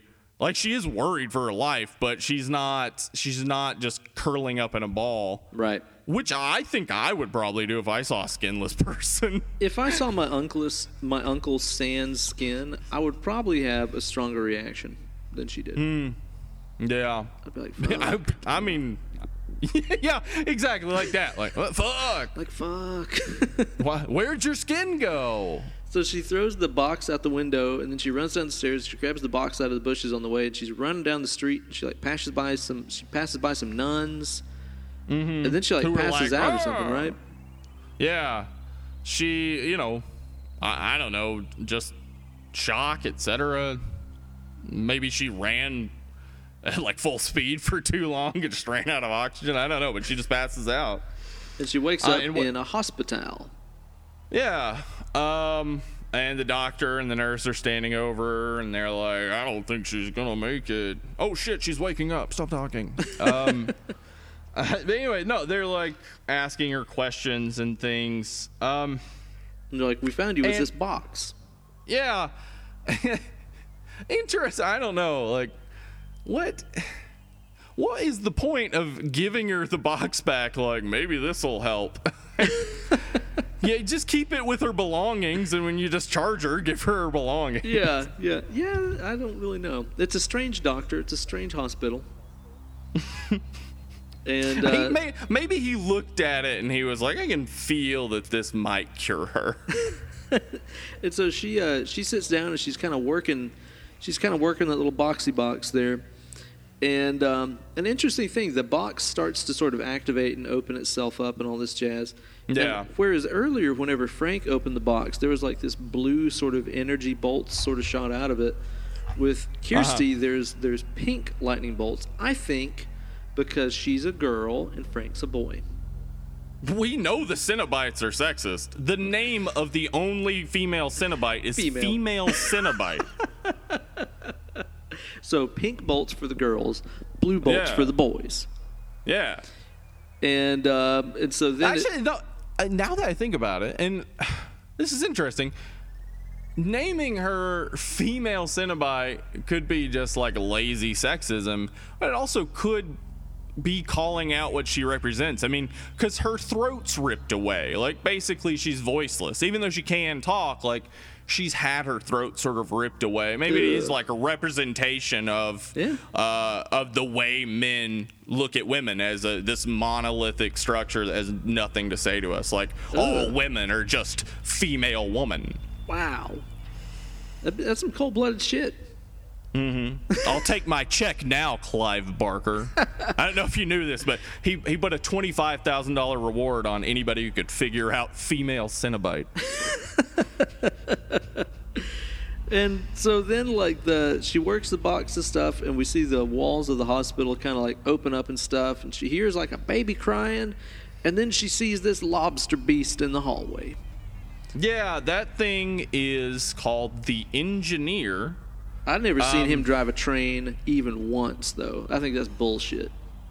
Now, I'd have loved if, like, right when it cut to him, if it did show him wearing like a cute little engineer hat and like some overalls, and a red kerchief. He like quickly dashes him away, and he's like, "Oh," and he takes him off, and he's like, Actually, just he's wearing those things, and we see him from the back, and we hear, "Come on, Eileen." and then he's like, "I don't like Dexy's Midnight Runner." What? And so, actually, the reason he's called the Engineer is because he's so good at math. Oh wow! Yeah, doesn't look like it, but he's the guy to go to for math tutoring. So he didn't even look like he had that many fingers to count on, though. That's the thing. No That's toes why everybody's that I could see. amazed. Not one. That's his motivation, though, is he needs to catch people and kill them so he can count on their toes. Yeah. You can kind of hear him just if you turn it up and you listen on headphones. You can kind of hear him. He's like, "Sorry about this. Just need your fingers." He's doing maths. He's doing maths. As the British say. As they say. And this lobster, sort of weird large prawn creature, sort of chases her down this hallway, and she runs back into the hospital. And it's cool, too, because you can still hear the beast, like, behind the wall. It's really creepy. Yeah. It's cool. It's that scene. If you watch the second movie, like the second movie is like everything beyond that wall. It's like that world. Yeah. So that scene actually just opens up the whole world of the Hellraiser series. It does. Even though it's just like a small sort of scene, it shows us that like, oh, there's another dimension. It exists like parallel to within reality. Dimensions. Yeah. And Yeah. So she works the box, and then the other Cinnabons show up, right? Yeah, they do. And the Chatterer does his traditional greeting. Yeah, which is creepy, but as you know, in his language, he's talking about love. That's his love language. He's like, I'm going to show up and immediately put my middle and ring fingers directly in your mouth. Yeah, he's like, this is a greeting in our world. It means I respect you. I learned about different love languages reading Men Are From Mars and Women Are From Venus. And some people are gift givers. Some people are complimenters. Some people are fish hookers. That's true. Some people are fish hookers, and some people are fish hookies. It's a give and take situation. Yeah, that is a sub genre of the submissive culture is fish hookies. And Pinhead is like, she's like, "What's this box?" And he's like, "It is a means to summon us." And then he says my favorite line, which he says, "We are explorers in the further regions of experience, demons to some, angels to others." So fucking cool. Okay, look, and it is, and absolutely everything about the way Pinhead is played is awesome. Yeah, but it's fucking rad. If there were a reboot and Werner Herzog said those lines, ooh, even more menacing. Ooh, I would back that. Like it would be so, because like that's the sort of shit you hear in his documentaries. Like it's like it presents us with this idea of these people who exist in a plane you can't even imagine, and what they do in that plane is seek out pain. Yeah, the pain plane. The pain plane. Yep. And Pinhead's like, "Come with us, taste our pleasures. No tears, please. It is a waste of good suffering." Like, there's so many sick lines that are delivered just in a row right there. Waste of good suffering is a great line. I really like The moment I heard that, I was like, yeah, no one else would say that except for a Cenobite. Like, it's so good. And then she's like, oh, my Uncle Frank escaped from you guys. I'll take you to him instead. And that's when Pinhead says something about, like, if she lies, we'll tear your soul apart, which is badass. Yeah. So she promises to take them to Frank. Yeah. And I guess the Cenobites have a very strict, like, no leaving policy. Yeah. They're like, look. He didn't check out. He didn't check out properly. It fucks with our paperwork, okay? We have a roll we get call. audited. Suddenly it's like, oh, this guy, when did he check out? Or is he still in your rooms and you're letting him stay there for free? Then in the alternate dimension IRS, suddenly we're in jail. And Julia and Frank are there being like, oh, no, Kirsty's going to tell Larry and stuff. And then Larry just happens to come home. Bad timing, Larry. I think Larry in general he has bad timing, bad judgment, bad character, probably bad breath, honestly. He looks like his breath stinks. Yeah. Not like that type of stench you can identify either. And it's not constant. It's just like when he says like a pee near you, you're like, oh, God damn it, Frank. Like, what is that? Don't be close to me. Frank, just listen. I'm going to get you some Tic Tacs. And a medicated Frank, mouthwash. Wait, is this Pinhead talking? Yeah. Have you thought of a medicated mouthwash?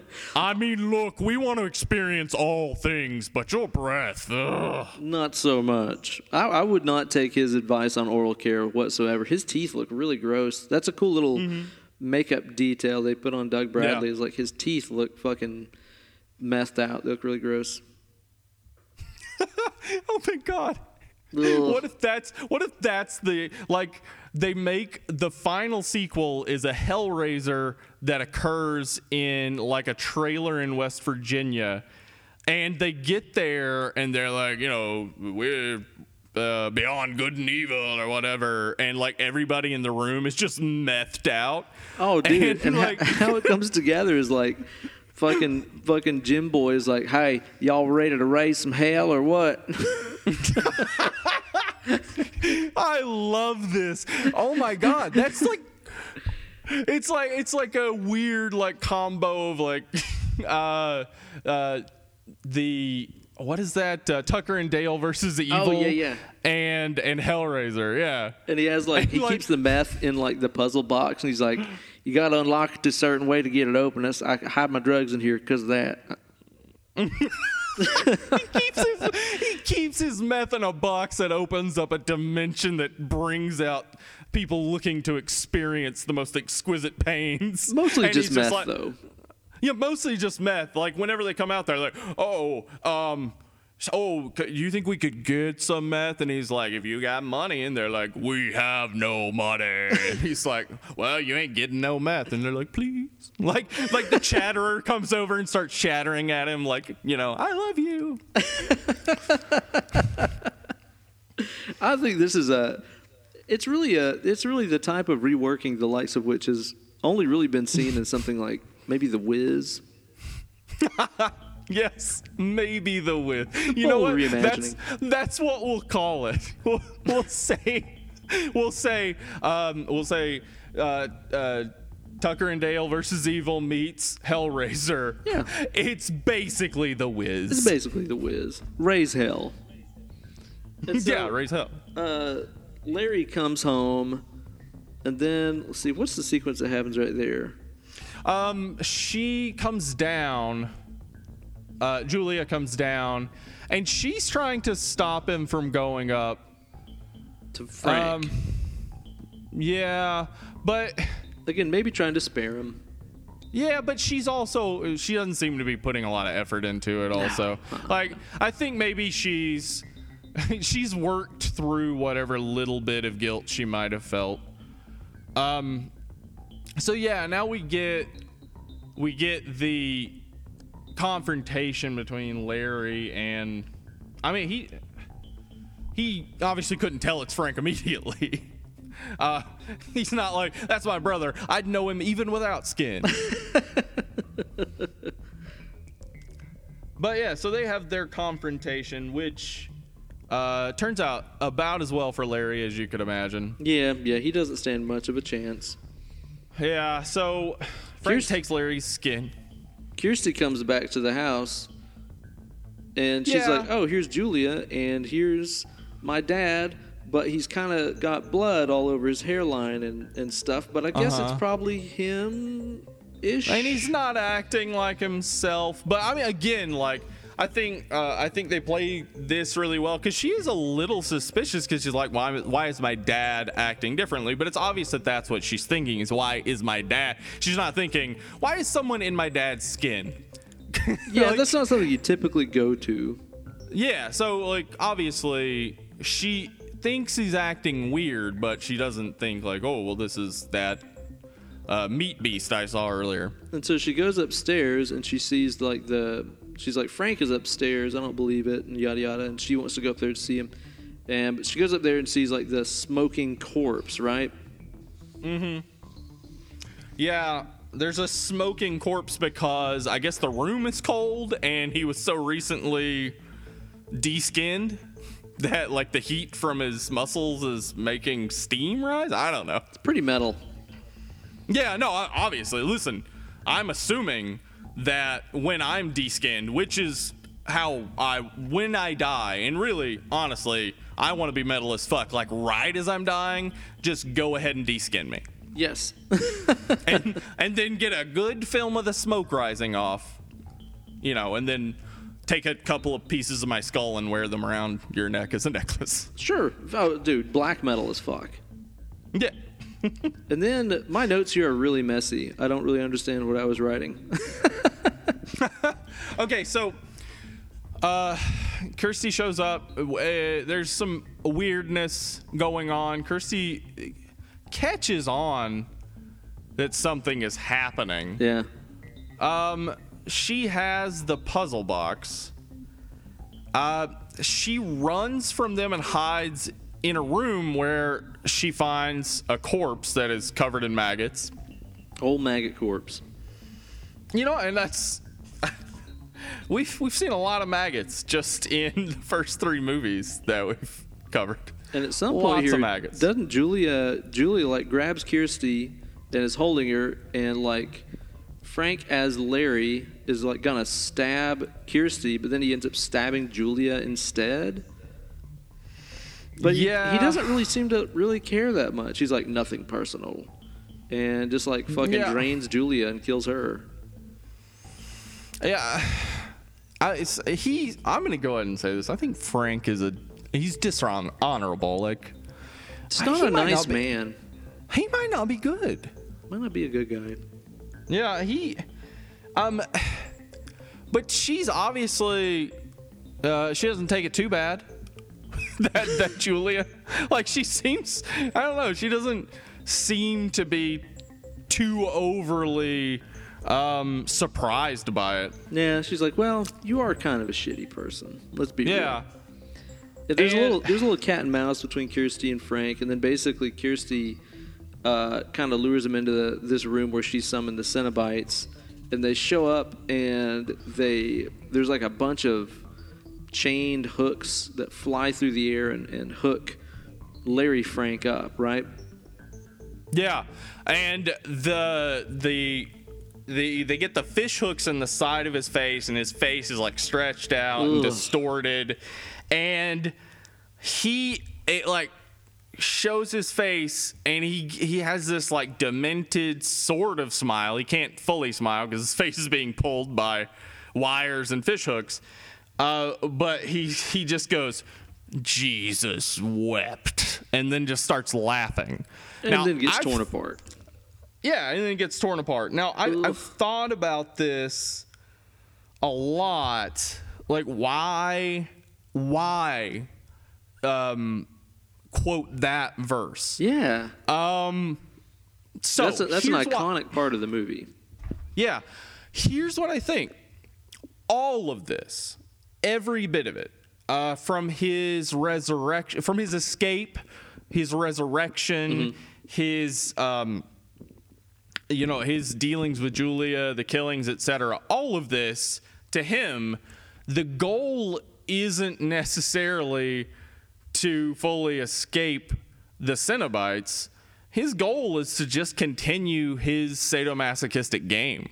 Right. Like, yeah. There's not really a happily ever after game he's thinking of. Yeah, he doesn't foresee like everything will turn out great.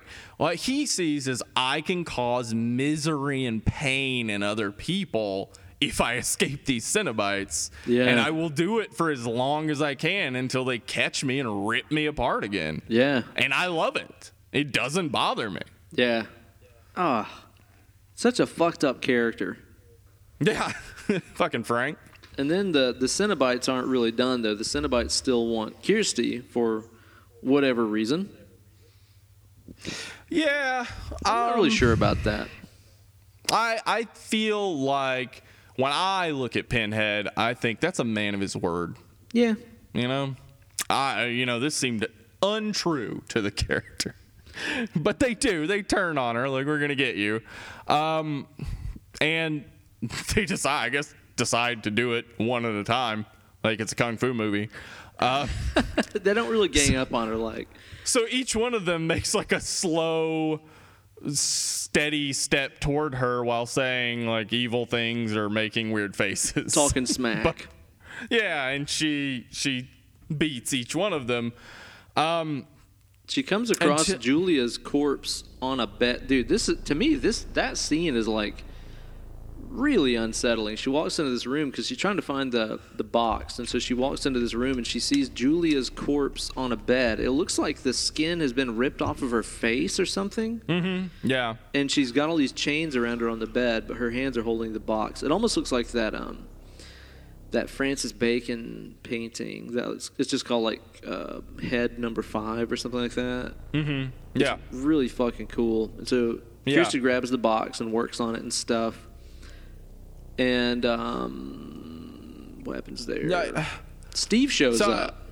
Yeah, Steve shows up. Thank God. She works the box and it like shoots like really fucking shitty looking lasers out at the Cenobites and makes them blow up.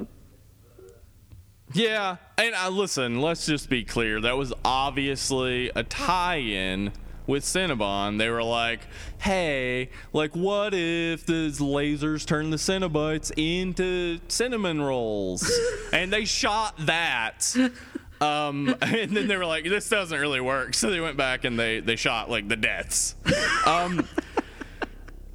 So she takes out, like, in order, she takes out female Cenobite, then the Chatterer, then...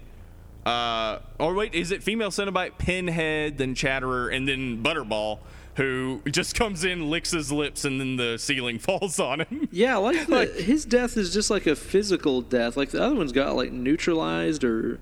Yeah. I don't know. Vanquished, but, like, he just sort of has, like, a doorway fall on him. Yeah, and so she and Steve are gonna escape through the front door, but the front door is now like a hallway into that alternate dimension, and here comes the engineer like, I want your fingers, and he gets the puzzle box. So does he? Or does he like knocks the puzzle box out of her hand? Yeah. And like they're like fighting. And she gets the puzzle box, and Steve tries to take it from her. Steve, you don't know what the fuck you're doing, man. Yeah, seriously, dude. We just saw her take out 4 Cenobites, and you're going to be like, oh, I got this. Don't worry. Listen, okay. Well, actually, it's like guys are better at puzzle boxes, so... He was about to do some mansplaining. He was going to mansplain to her how the puzzle box worked. and it would have been really interesting, too, because the engineer would have been like, yeah, so you should listen to him because, like, we're both men. And then, like, they'd gang up on her and be like, you don't really play video games. I think it'd be really great if the engineer got really mad because they assumed his gender. Oh, shit. That would be awesome. Because, listen, engineers can be women, too. Kirsty and Steve leave and... Okay, I guess they just find like some old abandoned bum fire or something like this. Yeah, A lot of abandoned bum fires. They were like, there'll be one nearby. And she throws the box in the fire, and then that bum, that old cricket-eating bum, shows up. And it turns out, psych, he's actually a winged bone demon. What the fuck? Oh my god. That's one of the most like random turns of about any movie I've ever seen. He's like this damn prehistoric dragon looking bone winged thing that grabs the box and flies off. Okay. It doesn't even match the aesthetic of the rest of the movie. I do have a number of questions about that, but first, I seriously want to get into a redneck argument, and I want to call somebody a cricket-eating bum. and then, as it escalates, I'll call him a winged bone demon. Well, dude, those are all things that are going to be like deep-cut fan service references in Raising Hell, our meth box movie. Hellraiser, raising hell. Yeah. Get out of here, you fucking bum. Give me my bum. meth. I got this hookup with my buddy Winged Demon. He gets the meanest shit from Tijuana, man. Shit'll fuck you up. He's got the worst wing tattoos on his back that he got from a buddy who stole a tattoo gun. He didn't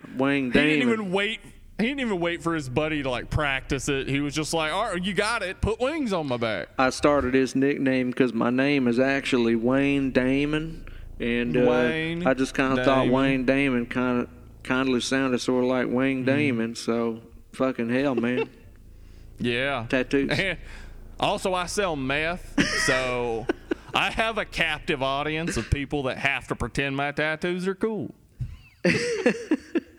I don't understand the winged demon thing whatsoever. Because like I said, it's like it doesn't match anything in the movie at all. I have a few questions that I think can help us get at it. I don't necessarily have the answers.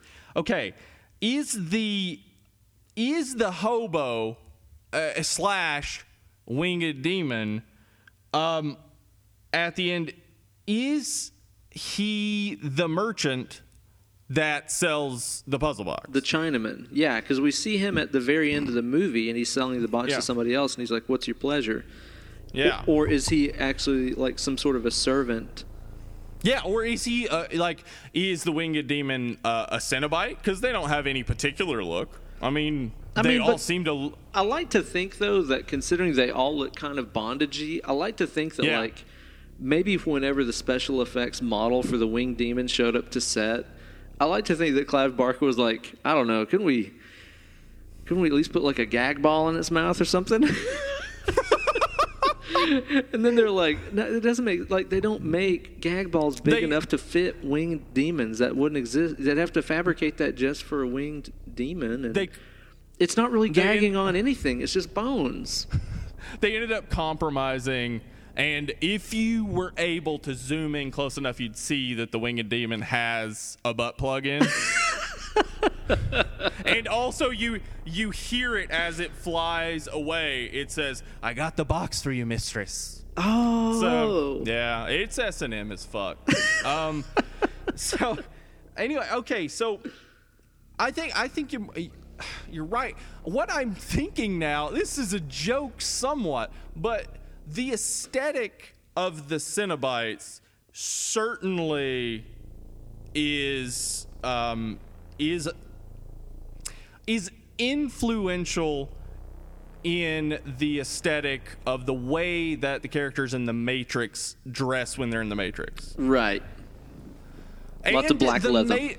The Matrix also calls into question the very ideas of reality, good, evil, etc. And so definitely, I think that Hellraiser inspires the Matrix.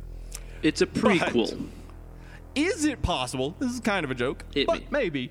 Is it possible that the winged demon at the end, that's the thing, or that is one of the type of creatures that actually rules this alternate dimension, and the Cenobites are like their Green Lantern Corps or their Men in Black? Like they're the police. They go catch people that escaped. Yeah. Huh. In this universe of bone demon things. Yeah, so yeah, these are just servants. I mean, they get their pleasures, You etc., know what, but though? they're just servants. Now that you point that out, as we see in like Hellraiser 2, where like you said, we see more of the universe behind the walls, so to speak. Like when you see Leviathan, it definitely doesn't have the bondagey look of the Cenobites. Mm-hmm. It's never really said that the Cenobites are the rulers of that world, now that you mention it. And you know what you don't find out, probably a cut scene in the second one, is that the Leviathan is actually a dude in a dragon costume. That's his S&M thing. Like, it's a really uncomfortable costume. It's kind of a niche fetish. He hates dragons. Like, he's like super submissive, and female Cenobite told him to put on that dragon costume and fucking stay in it. And he was like, yes, mistress. And then... So where the movie ends, there's in that foreign land, and we see the merchant guy, and he's pawning the box off on somebody else. So we just kind of get the idea that and the story goes on. Yeah, so people are constantly being drawn into this game of just it's a game. I mean, this is a Lovecraftian world where higher beings from alternate dimensions play games with humans, like, because humans to them are just inferior beings. They're like ants to us. Hit me with some of your likes and dislikes about this movie. What's some of the things you liked about this movie? Okay. So, I like how this goes so far outside of genre. Yeah. It's not a slasher film. Mm-mm. This is it's not a monster movie. Mm. This fits more in line maybe with Cronenberg, maybe with some of John Carpenter's stuff, especially his weirder stuff like Prince of Darkness and things like that just question the very nature of reality. Oh, In the Mouth of Madness, which, spoiler alert, we cover in the future. Future. Yeah. So I like and it's the ability to use the principles of horror and the principles of the genre and to still like be creative and to expand it out into new levels of like terror and horror and fear. And this happened a lot in the late 90s and late 80s and early 90s. And they're not the movies, I guess, that people typically think of as like the great horror movies. But there were a lot of creative writers and directors who were looking for new ways to scare people instead of just relying on the old-fashioned stuff. So I really like that about this. Yeah, definitely so. Mm-hmm. Dislike... At points, it seems like it's shot like a soap opera. I can totally see that, yeah. I mean, this is a novelist turned screenwriter turned director suddenly. So, he may have some issues at first. The flashback scenes especially are too soft focus and too soap opera to me. I can totally see that. Though, I mean, if we do imagine that's how Julia remembers it, then maybe we can give some credence to that. But it just seems a little lame. How about you? What do you like about this movie? What do you dislike? I would say as far as like the likes goes, I like the type of horror this is, because it's like you said, it does not really rely on any sort of traditional tropes of jump scares or anything like that. I don't know. A lot of this movie takes place in broad daylight too. Like there's not like I love that. Yeah, it's not like all at night and smoke and darkness and filtered and everything's not fucking blue green like every horror movie is now. Yes, that teal color that everything is in horror movies now. I like that a lot. I really like the aesthetic. The costume work and stuff of the Cenobites is fucking incredible. I mean, the special effects, makeup, and costumes. Are awesome and so detailed, and I kind of feel like every time that I watch these flicks and like really get a look at the Cenobites, it's like I notice different things about their costumes and stuff. I really like the look of it. I think it's really cool. I like too that this movie, especially when you consider again 1987 when this came out, dealing with sex in horror movies is totally nothing new. I mean, there's always been an element of, girl in a shower getting murdered, like going back to Psycho, or all of the classic slasher flicks. It's kids having sex and getting murdered. The most vulnerable moments in your life are during sex and while you're on the toilet. Yeah, exactly. It's an easy way to scare people. But this movie brings the sexual element in a completely different way, with its weird sadomasochist, I won't even say undertones, blatant overtones that are presented throughout the movie. It's just a really interesting element that nobody else would even touch with a 10-foot pole back then, which I think is really interesting. And even today is not something that you see in flicks. So I like that about it a lot, too. I like Kirsty. Yeah. I like that it's a small cast and a small number of locations. Generally, it seems like a lot of my favorite horror flicks are ones that just have, a cast of 4 or 5 people and 2 or 3 locations. Those tend to be ones that I like a lot.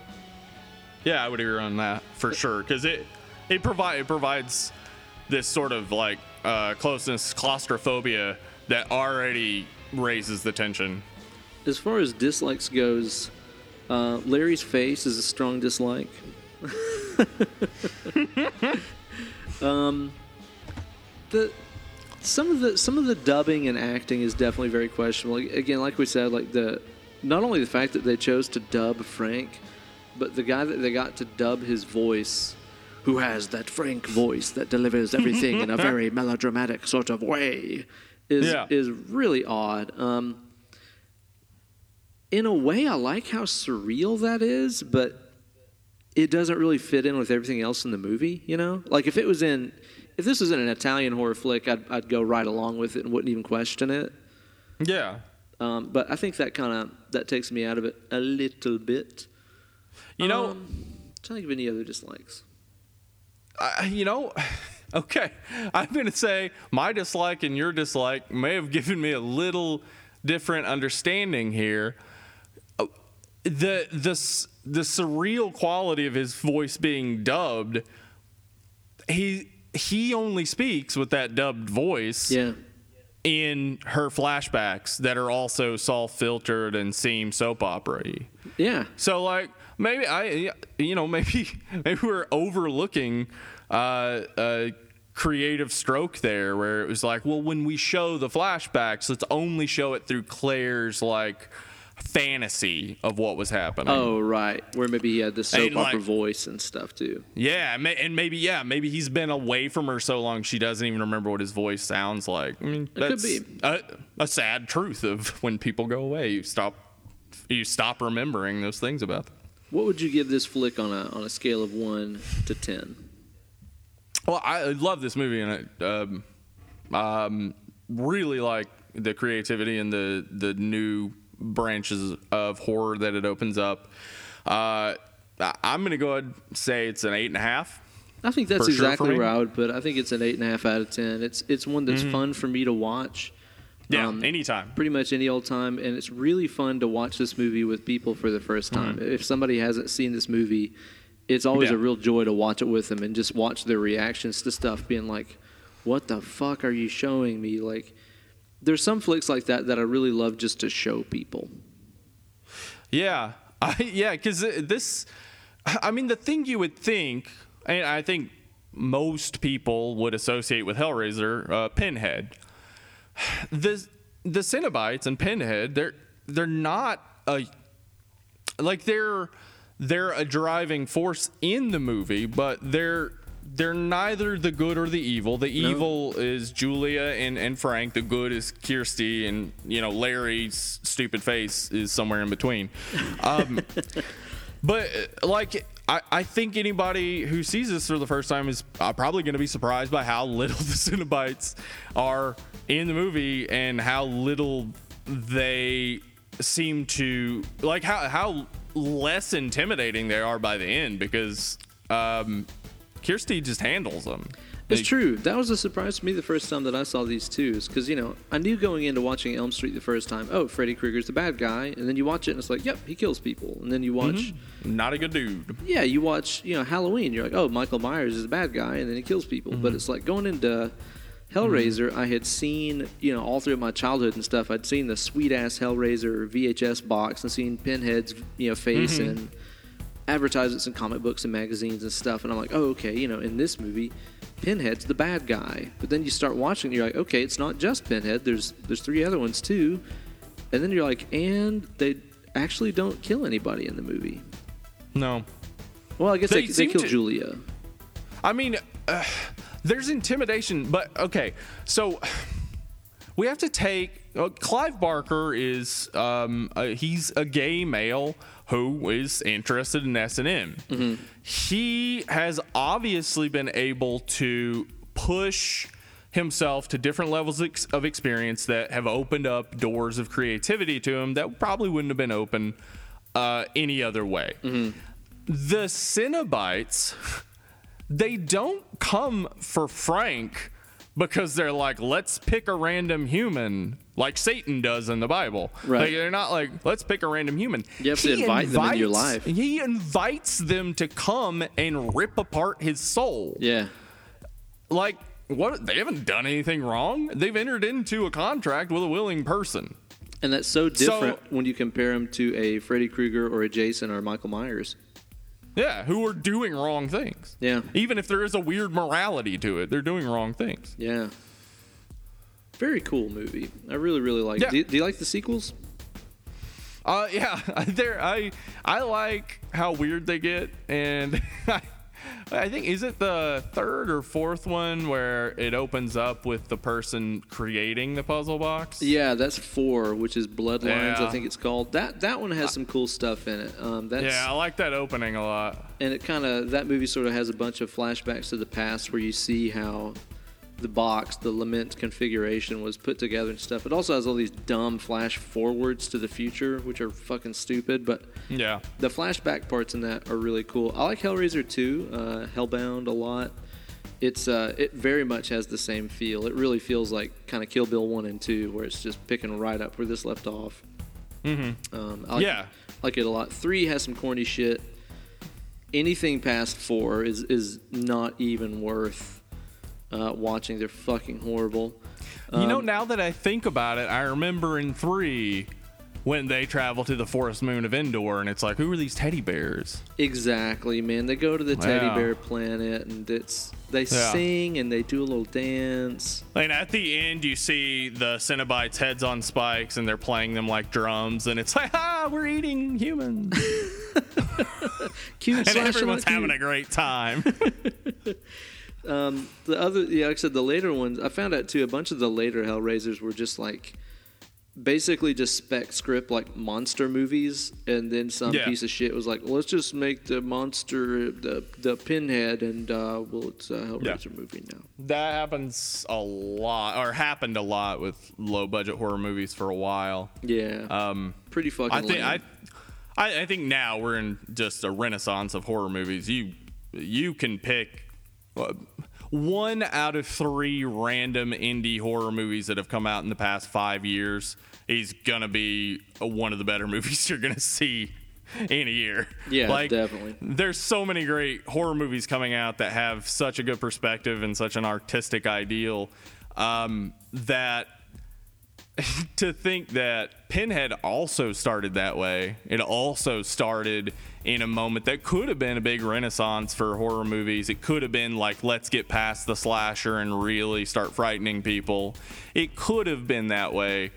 And we see that here, like there's the beginning of that, but it just doesn't go that way. And now it is going that way, and it's great. It's so awesome that people are able to take these tiny budgets and just make awesome horror movies. Which, of course, there's all this talk now of a Hellraiser reboot that I guess they're fucking working on.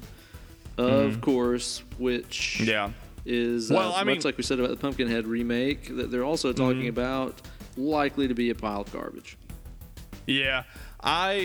So we've got Freddy versus Jason, which everybody was calling for. It was like, I want to see Brand. I want to see Pacino, and I want to see Robert De Niro on screen. And we got Heat. And then it was like, well, what's next? Freddy versus Jason. And then can't top that. Boom. The Ring versus The Grudge. Oh, my God. Now, Batman v Superman. Batman v Superman. Ugh. But now, I mean, I'm just saying, we got Hellraiser. We got Joanna Man. Like, maybe they do Hellraiser a Hellraiser versus versus Joanna Man. Pumpkinhead. I would think that would be interesting because Pumpkinhead is a demon of vengeance. And he gets pleasure out of causing pain. Like, he really likes hurting people, and so do they. So maybe they would end up joining forces. Like, didn't Jason and Freddy join forces in Freddy versus Jason? You know what it might end up being, what it really might end up becoming too, though, is basically Itchy the Killer, because you have one thing that loves receiving pain and you have another thing that loves dishing out pain. Yeah. Because that's all that Yeah. Itchy is about. Yeah. Maybe it just ends up being exactly like that. All goes back to Itchy. Or maybe we just turn it into a porn parody. Yeah. Hellraiser and Pumpkinhead porn parody. I don't know what you call it. Like, Hellrection and Pussyhead. I don't know. I see the female Cenobite with her vivisected throat and somebody being like, you ever get freaky with that thing? Everybody just starts vomiting. Yeah. And he's like, that's the reaction I wanted. Yeah. Oh, yeah. Ugh, this is going to dark places. I'm going to go ahead and blame Clive Barker for that. Yeah. Because this is a dark fucking movie. Anyway, next week, though, we're going to move to a much lighter, like, just fun sort of flick. Just a fun-loving movie. Fun-loving movie, cute lead actress. You're going to fall in love with her immediately. The movie's called Audition, and it's by Takashi Miike, I believe it's pronounced. Not positive on that. And it is a lovely vision of romance. It's like walking on a cloud. Yeah, it's like walking on a cloud, and it's like it's gonna be the romantic comedy that your significant other is gonna be watching with you, and you're gonna turn to each other and you're gonna be like, I really love you. Yeah, it's just like that. That episode, which takes place in the past, sometime I think in early December or so of 2016 is when we recorded it, unless it's also riddled with audio woes. I'll have to go back and mix it, but I think that one actually is okay. So I think this is next episode should be the first one that you guys get since our debut episode to have all original audio. Listen, and I keep getting the emails from you guys over and over, and they're like, please, like, just put them out. We don't care if the audio is bad. Like, your voices soothe us. Could I send you some money? Like, do you want to lead a religion? I get those emails. All the time. Yes to all of them, yes. Well, the really interesting thing that I thought, and this really intrigued me, is like after we put up the Phenomena episode, our very first debut episode that we put up, within about 5 minutes of you making it live on iTunes and SoundCloud, I got an email from somebody saying, I love Future Ben and Steve so much. Put them on the show more. And I was like, who the fuck are Future Ben and Steve? Huh. I wonder, hey, do we even know them? Like, because we call ourselves Future Ben and Steve. But we're present day. What if Future Ben and Steve, I'm going to go ahead and guess, I'm missing an arm and you have a cybernetic eye by now. Yes. And we're at platform 9 3/4 and it's bombed out. No. That is the ending to the last Harry Potter book that you wanted, correct? Yeah, that's the Age of Apocalypse version. Yeah, where it just flashes forward and like they're all like mangled from a war and like that would have been great. And you accidentally killed Professor X. Yeah, it wasn't. Okay, look. The dude, I was trying to save him, all right? And he tried to save me. It's kind of he's cute. noble. It's kind of cute. Yeah. Well, where Anyway. where can these fine people find us on them interwebs so they can send us questions, comments, nudes, and money? We'll take nudes and money at deadandlovelypod@gmail.com. Questions, we'll also take them there. And you can also find us on Twitter at deadlovelypod. We're also on Instagram. Oh, where can they find Same you on name. those medias? On Twitter, Instagram, I am at Steven Spratling. That's Steven with a V, the correct way to spell it. Oh, and you guys can find me on Instagram and Twitter at Ben Eller Guitars. And if you'd like to check out my YouTube channel where you can find some guitar learning vidges, you can find that on youtube.com/Ben Eller Guitars. Thank you guys. I should have said that in the Frank voice. Ben Eller Guitars. Thank you guys so much for tuning into this episode. Stay tuned next week for another good old episode. We have been Dead and Lovely, and you guys have been rich and creamy. Bye now.